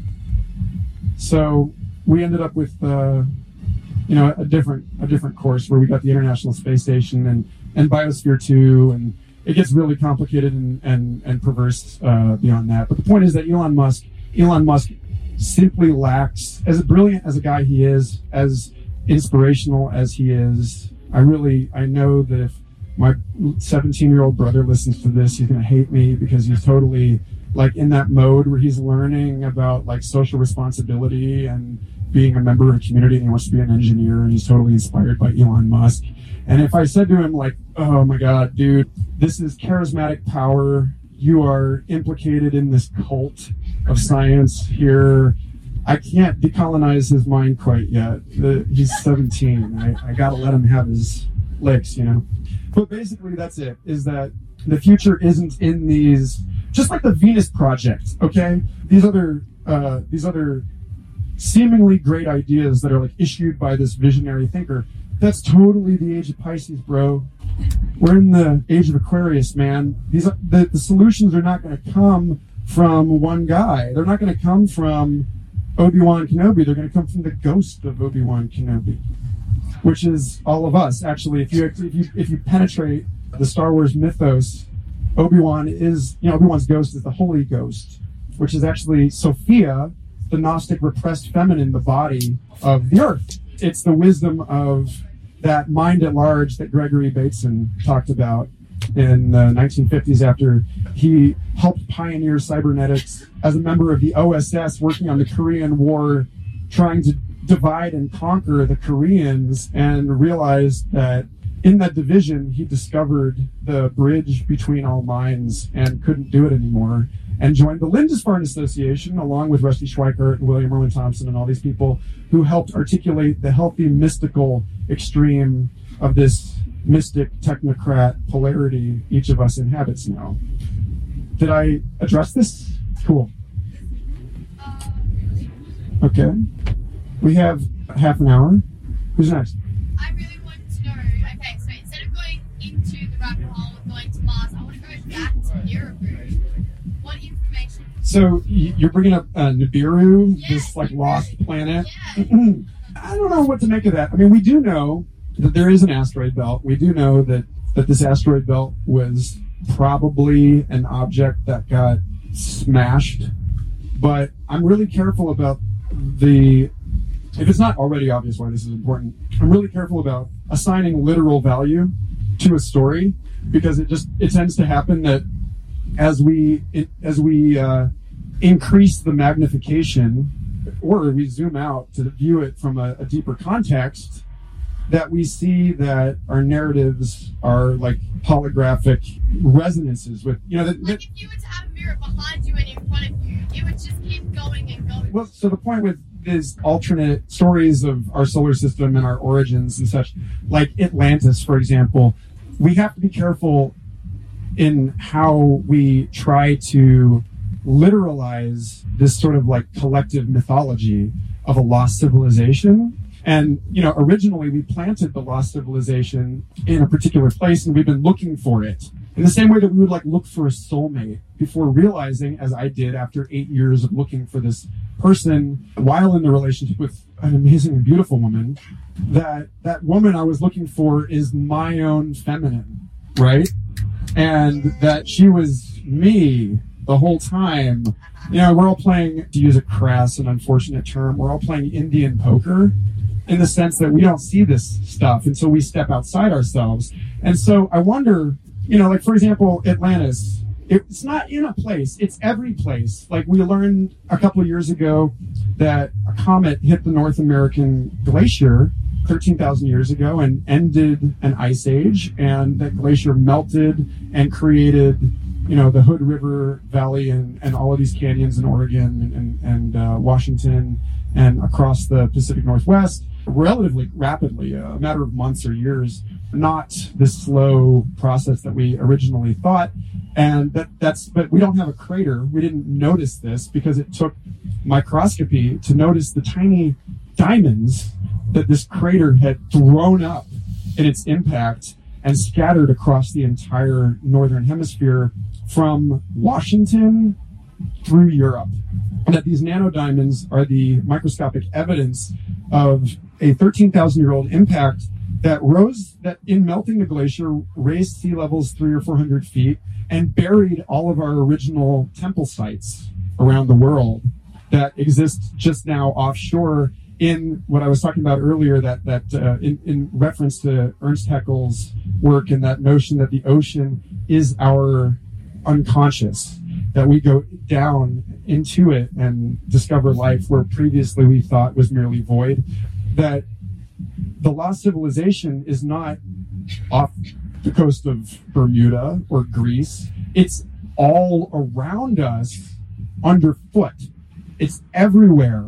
In Ohio, it's the Serpent Mound, which was there when First Nations got there.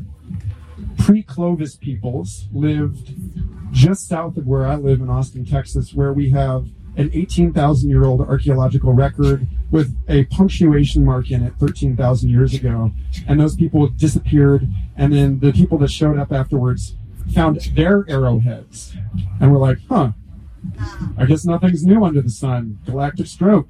And so we have this thing where we remember in our cells, I think, this process of the trauma, the meteoric impact that happened not just 13,000 years ago, but 65 million years ago and billions of years ago.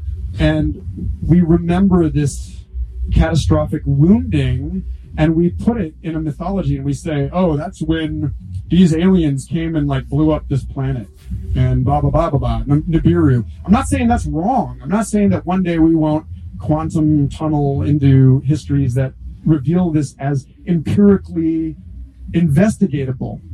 We invent new tools that grow our inquiry into new spaces and make what was not science into science. But that this terrain reveals new mysteries, and that since we are already on the understanding that we inhabit a virtual reality produced by our brain, which lives within another virtual reality of particles that actually only exist within the pattern of the magnetic vortices created by the holographic interactions of virtual particles in this atemporal pre-material reality, the quantum hologram from which both time and space precipitate like silver nitrate in solution.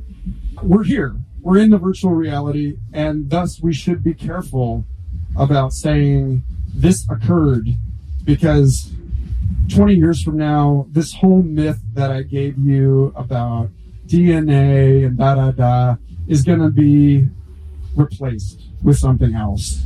If we are lucky, we should be so lucky that our kids can prove us wrong. I don't want them to be passing on the same questions and the same problems, to use a white person word, problems. It's not we don't have to fix everything. But what? We must evolve. We must evolve, and therefore we should have some fun with it, yeah? Yeah, well, you're having fun. That's awesome. Look at you. Anybody else? You just have yeah. Crazy lady. I just think that whole thing about going to Mars, like males just. Ugh. Would you also like us to go to Venus? When's the female coming back? Actually, my feminist friend Evan Snyder, who is the original co-host of my podcast Future Fossils, by the way, iTunes and Stitcher, Google Play, subscribe, rate, and review. Evan Snyder said actually he thinks the whole thing about Mars is just totally misguided, and that Venus actually is a much better candidate for sustainable space colonies, because it's like we kind of know how to we can float a city. Like Mars is, we can use heat. There's so much more available heat and so many more available volatiles on Venus than there are on Mars, which is like Antarctica, which is like where we're going up to Greenland and Antarctica to study what life might be like on Mars. It's cold. Well, it's not just don't go somewhere else. It's, as Jamaica Stevens, as a lady, said here earlier today, it's and. The world is big enough for all of us to each pursue our passions, so long as we do so with respect for how we're implicated, each of us, in that conspiracy of all, right? So those of us who would like to stay and clean up, we'll inspire the technologies required to go out there in the first place. They can't leave without this fixing first. Or not fixing, but, getting on with it. And that was the whole point of Biosphere 2. That was the whole thing, was that we can't make space colonies without understanding the entire biosphere and then being able to carry it with us. So it's not space colonies or not. It's not Rusty Schweikert with coming back from space and being like, no, we got to stop this military-industrial space colonization thing and taking a rocket launcher to, the rocket sending components of the International Space Station into orbit. It's acknowledging that these two qualities, the art and war, are two sides of the thing. That competition and collaboration, that Charles Darwin and Alfred Russel Wallace, these complementary light and dark visions of reality, are aspects of a truth that's so big each of us must cower in its presence. Mysterium tremendum. Like, the longer you can hold your eyes to that and not just burn out, I commend you. Probably it makes more sense to do so standing barefoot on the ground and breathing deeply, and starting with just a little bit of direct eye contact with the sun right at the horizon line, where you can kind of acclimate to your retina to that intense light.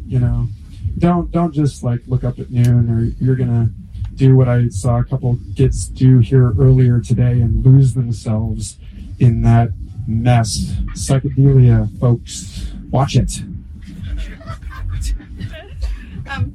I was in Iceland last year, and I ended up till the early hours of the morning down a rabbit hole with an Icelandic man who is collecting the hidden people, the fey people of Iceland, their stories. Because they haven't been lost yet. Because most of the living people of Iceland still believe in their hidden people. Anyway, we were down this rabbit hole with him, and he said that the hidden people are just his little like side project. That's just like his for fun thing. But his main thing that he does is he facilitates a group of psychics who are, this is what he says, talking to the alien or the other things. They have like a committee. And anyway, they're entering this committee and talking to them. And you were saying that with the whole stroke thing, that maybe we had the technology to communicate. What do you think the possibility is that psychic medium sort of could be the facilitator to communication? Well, the science fiction author I referenced there, John C. Wright, is weirdly enough was converted in his middle age from atheism to Catholicism. Okay, bear with me. He's a rationalist, skeptical fool who said, God, if you exist, prove it. Because the fact of it is that really, theologically, philosophically, you can really, if there is a being more intelligent than you, then you can't be expected to detect it if it doesn't want you to discover it. That, this is the argument that God really only appears through revelation, which is why God is not the providence of empirical science. Because God's smarter than you, fool. And so he said, all right, well, the best that I can do as a scientist is ask God to show me that God exists. And then 2 days later, he had a heart attack and ended up in the hospital, where he received a religious visitation that he doesn't talk about, but he says completely convinced him that he should be a Catholic. And then, since then, he's been writing all of this incredible sci-fi about these nested cosmic orders from the perspective of a recovered atheist, which I find quite compelling, actually, because there aren't that many science fiction authors nowadays who are not like H.P. Lovecraft, basically writing this visionary transhuman stuff as no, I'm having these visions, but no, this is just fiction, and they're really trying to interpolate that fiction, non-fiction boundary. This guy's I'm writing science fiction, but fuck, I don't know. I mean, it's probably this way. Let's face it. So as far as that's concerned, I do believe that if we are communicating with another order of intelligence, it's only showing up on radar when it wants to. And that is my experience of aliens, to put not too fine a point on it, that they show up when they want. And when I brought a camera back to that same beach, they were not there. Sorry, buddy. There's a galactic, there's a cosmic seduction going on there. You gotta ask for permission, and then maybe she'll show you a little leg. What I more directly meant was the actual medium of using psychics to communicate. That being the dash between the A and the B. Rose Cross, the Eternal Rose. The Rose Cross. Actually, yeah, John C. Wright writes extensively about Rosicrucian, the future of Rosicrucianism, in the series I'm talking about, Count to the Eschaton, which I recommend to no one unless you're ready for 3,000 words of insanely psychedelic, far future, post-human sci-fi, starring a Texan mathematician. Maybe you're into that, because you're still here after I've been talking for 2 hours. On that note, I want to put this out. This is my email list. Folks, this represents my last talk, my last performance on a month-long tour of Australia. I will come back, I promise you, but in the meantime, I hope you will let me share my music and art and writing with you. I do my stuff in public so that I can make my own creative process open to a conversation, and I really try to do the insane thing of establishing like personal connections with everybody I meet, and like letting me see your artwork, and just remembering that I'm the product of a community and that everything that I'm doing is in service to you guys. And so if you'd like to stay up on that kind of stuff and let me, continue to like drop cool ideas in your lap, then could you pass that out? Yeah. I mean, can you just like start that somewhere, and then we have time for another couple questions. Yeah. The albatross. Stay afloat.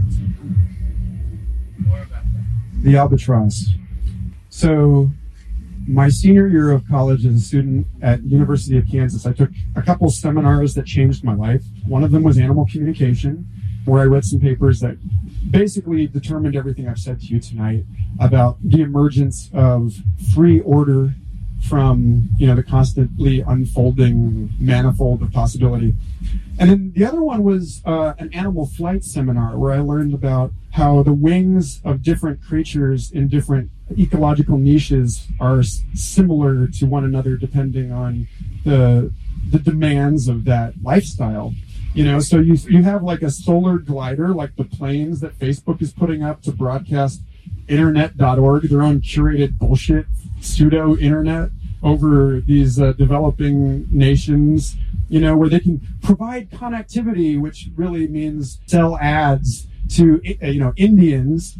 But anyway, these gliders or these drones, they're up there trying to fly on as little energy as possible. They're solar powered. You really want that thing to be as light as it can be, which is why birds have hollow bones, and they've got a way better lung than we do. Their pulmonary system is open-ended. The mammal system is a disaster, folks. As soon as I can engineer this differently, I will. The mammal system is a bellows system. The lung is a dead end. But in birds, the lung is open-ended. It's circular breathing through the entire bird.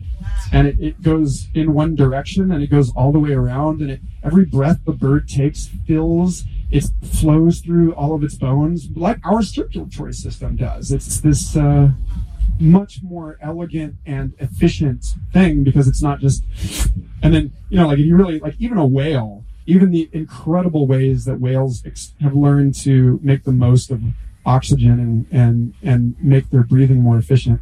Even a whale, like every time it breathes out, a vast amount of air is stuck there in the bottom of those lungs. Just getting old, like news. So birds have it figured out. And the albatross and all these other soaring birds, like turkey vultures and other animals that have to spend a long time without touching down. Seagulls are a pretty good example. Yeah, they're kind of in between. They can flap somewhat, but you'll also see a seagull kind of surfing across the waves, surfing across the breakers, because that's where there's this line, this boundary. And that, you can catch that, or, if you're a vulture, then the way that heat convects, and you can ride these thermals. So it turns out a long and skinny wing is best for catching air like that. A surfboard, if you really want to ride, to flip it 90 degrees from bird to board, and surf the wave across it rather than along it, then you want a long and narrow plane of fiberglass or what have you. And so if you want something else, if you want like a bat wing, a big flapping, ungainly thing, but you get lift fast and it carries you a short distance, and it costs a lot to get from tree to tree, but you can get there, without having to rely on thermals or the rolling air along a wave, then you internalize that lift and you pick it up in stout wings. You get a fatty wing, like the first plane had fatty wings, So this is an example of what evolutionary science calls convergence, which is just how similar conditions lead to similar solutions time and time again. Like eyes. Turns out that the eye evolved like 7 times at least, or multicellularity, which at last count occurred like 40 something times. These challenge our mythology of, fish to iPod commuter, that like evolutionary is this linear process. It's not. It's this totally explosive, branching, bushy thing, just like Ernst Haeckel and Charles Darwin both drew in their initial attempts to illustrate the evolutionary process as a bush. It's obvious a good idea, will sprout in more than one mind, right? So there you go. You're out. You're done. I'll talk to you later. I just spent 2 hours talking to you about death. What else do you want to know? How did America end up with Donald Trump? How did America end up with Donald Trump? Because it's what needed to happen. Yes. If we're going to face our collective bullshit together, I can't think of a better way to bring it about than to not allow the hegemonic rhetoric of neoliberal technocratic nonsense to perpetuate through the Clinton dynasty. I mean, really what's going on in my country right now is... It's beautiful. Yeah, it's beautiful in the same way that the explosion of a placenta out of somebody is beautiful. Because so much unity is coming out of it. So much strength, so much love, so much kindness is coming out of it. All the change will come out of this because it's so bloody ugly that there's no other way. Yeah, well, I mean, I guess as far as the topic of perfection and necessary evil is concerned, my stance on this has always been, since I sat out with my friend in 2009 in Denver, looking out of her apartment across the skyline of Denver, saying, how much revolution does it really take to make the shift? Do we have to lose the entire skyline, or would just one building be enough? And of course, we're just reproducing in that conversation, now that I look back on it, the issue of 2001 and 9/11 and what happened there to usher us into this 21st century consciousness where, you can look at the Twin Tower attacks as an act of arguably evil magical acupuncture on the body of the planet, attacking the very point where that transatlantic telegraph cable anchored and constellated into a global economic nexus. And so, of course, we had to strike down the Obi-Wan of U.S. commerce. As Henry Kissinger said, in the 90s, he said he was considering writing a work of fiction in which the United States had to fall for a global order to emerge because the U.S. is standing in opposition to it.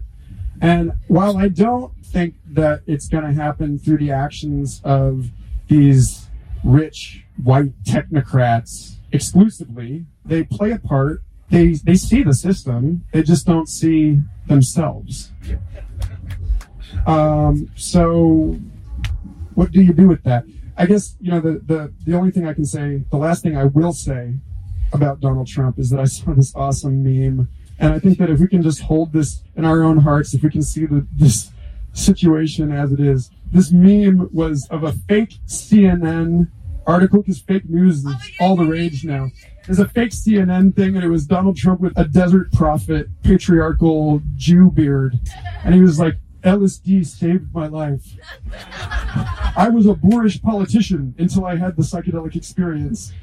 I only pray that somewhere in the multiverse this happened, and that I can rest in peace, aware that, yes, it does, in infinite alternatives, because the simplest explanation is they all exist.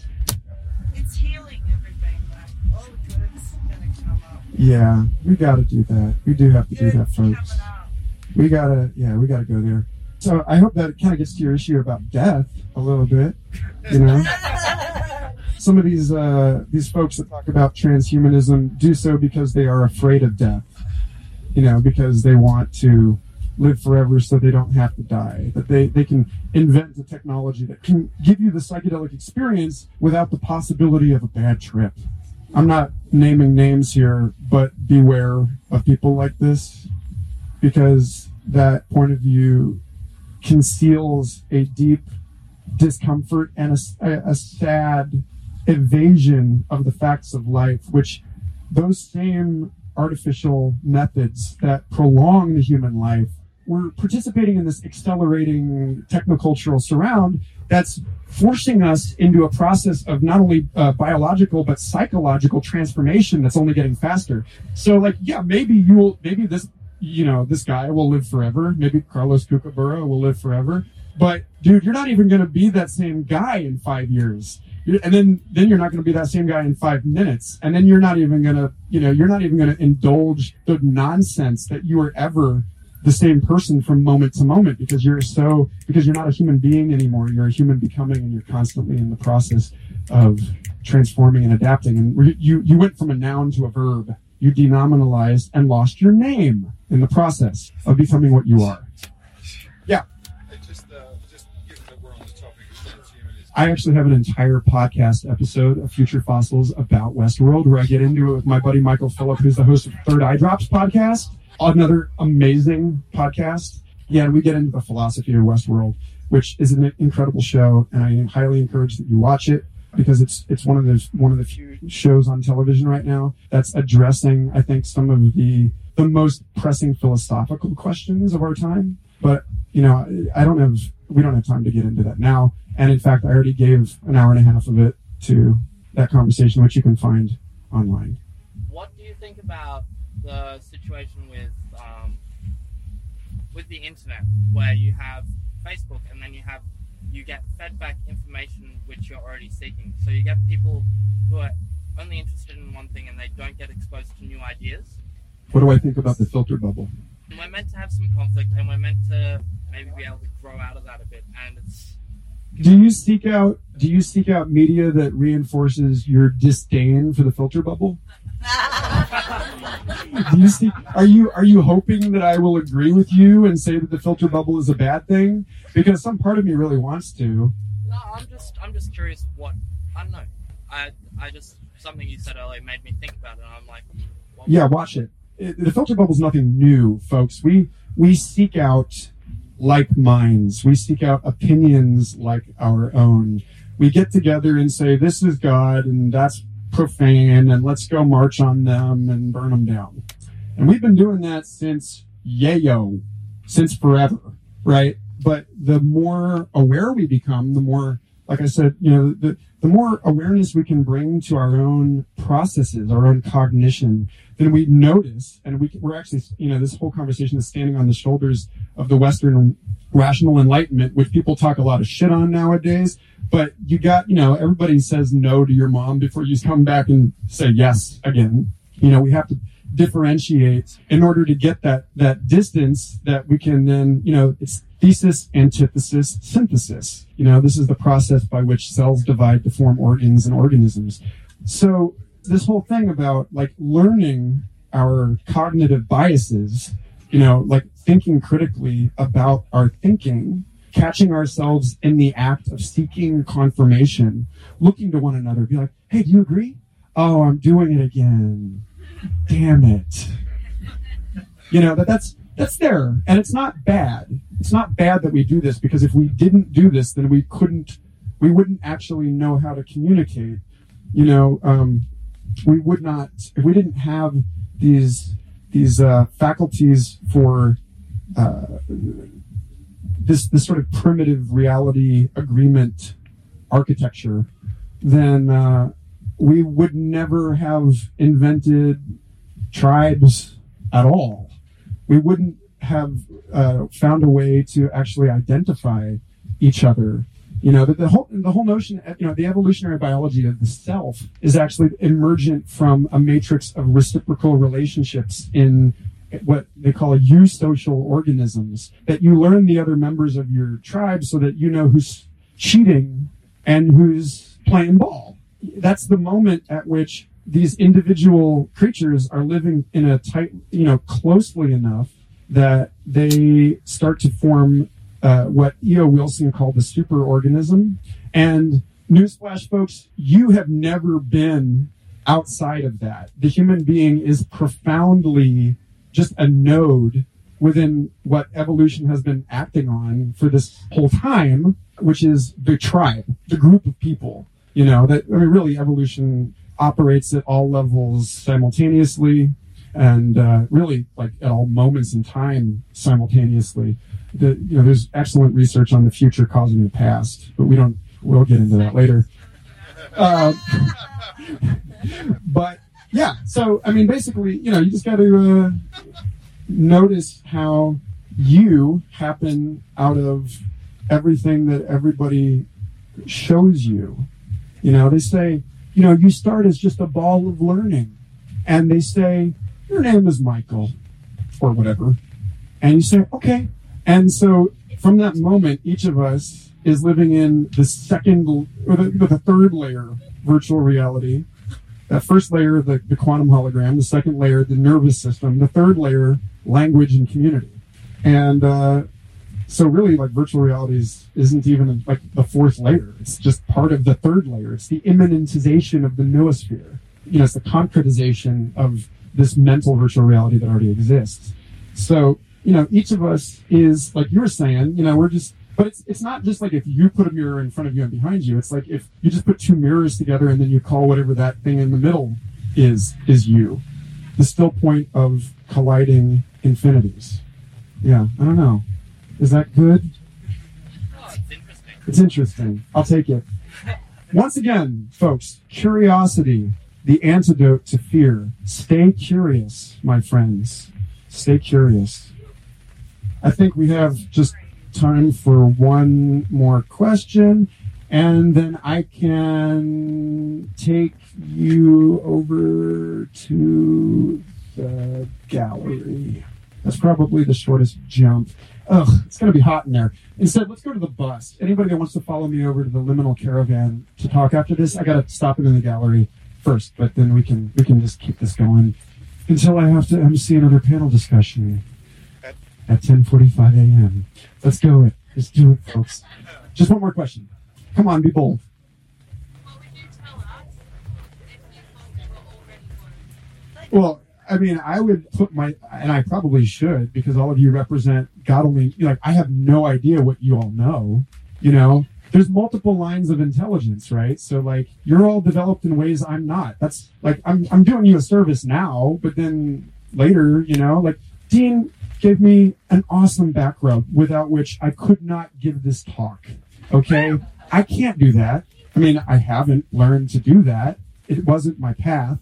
So I don't know that I would not try to tell you all one thing, for starters. And for two, if by recognizing your innate Buddha nature, that part of you, by truly recognizing you, by mirroring you in that infinite hall of mirrors, and recognizing that this is, the awareness that's appearing as different people, then I would just prostrate myself to you and say, teach me what you know. Because how else am I going to do this shit for the next audience? I mean, I got to sit there and, like, really learn from every one of you if possible. Yeah. I hope it's possible.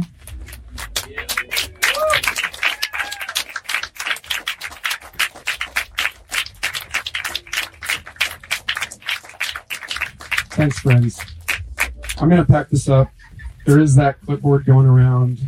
Feel free to hang out and stick around, and we can keep this going somewhere else if you want, or we can just let it happen on the interwebs, and then again when I come back.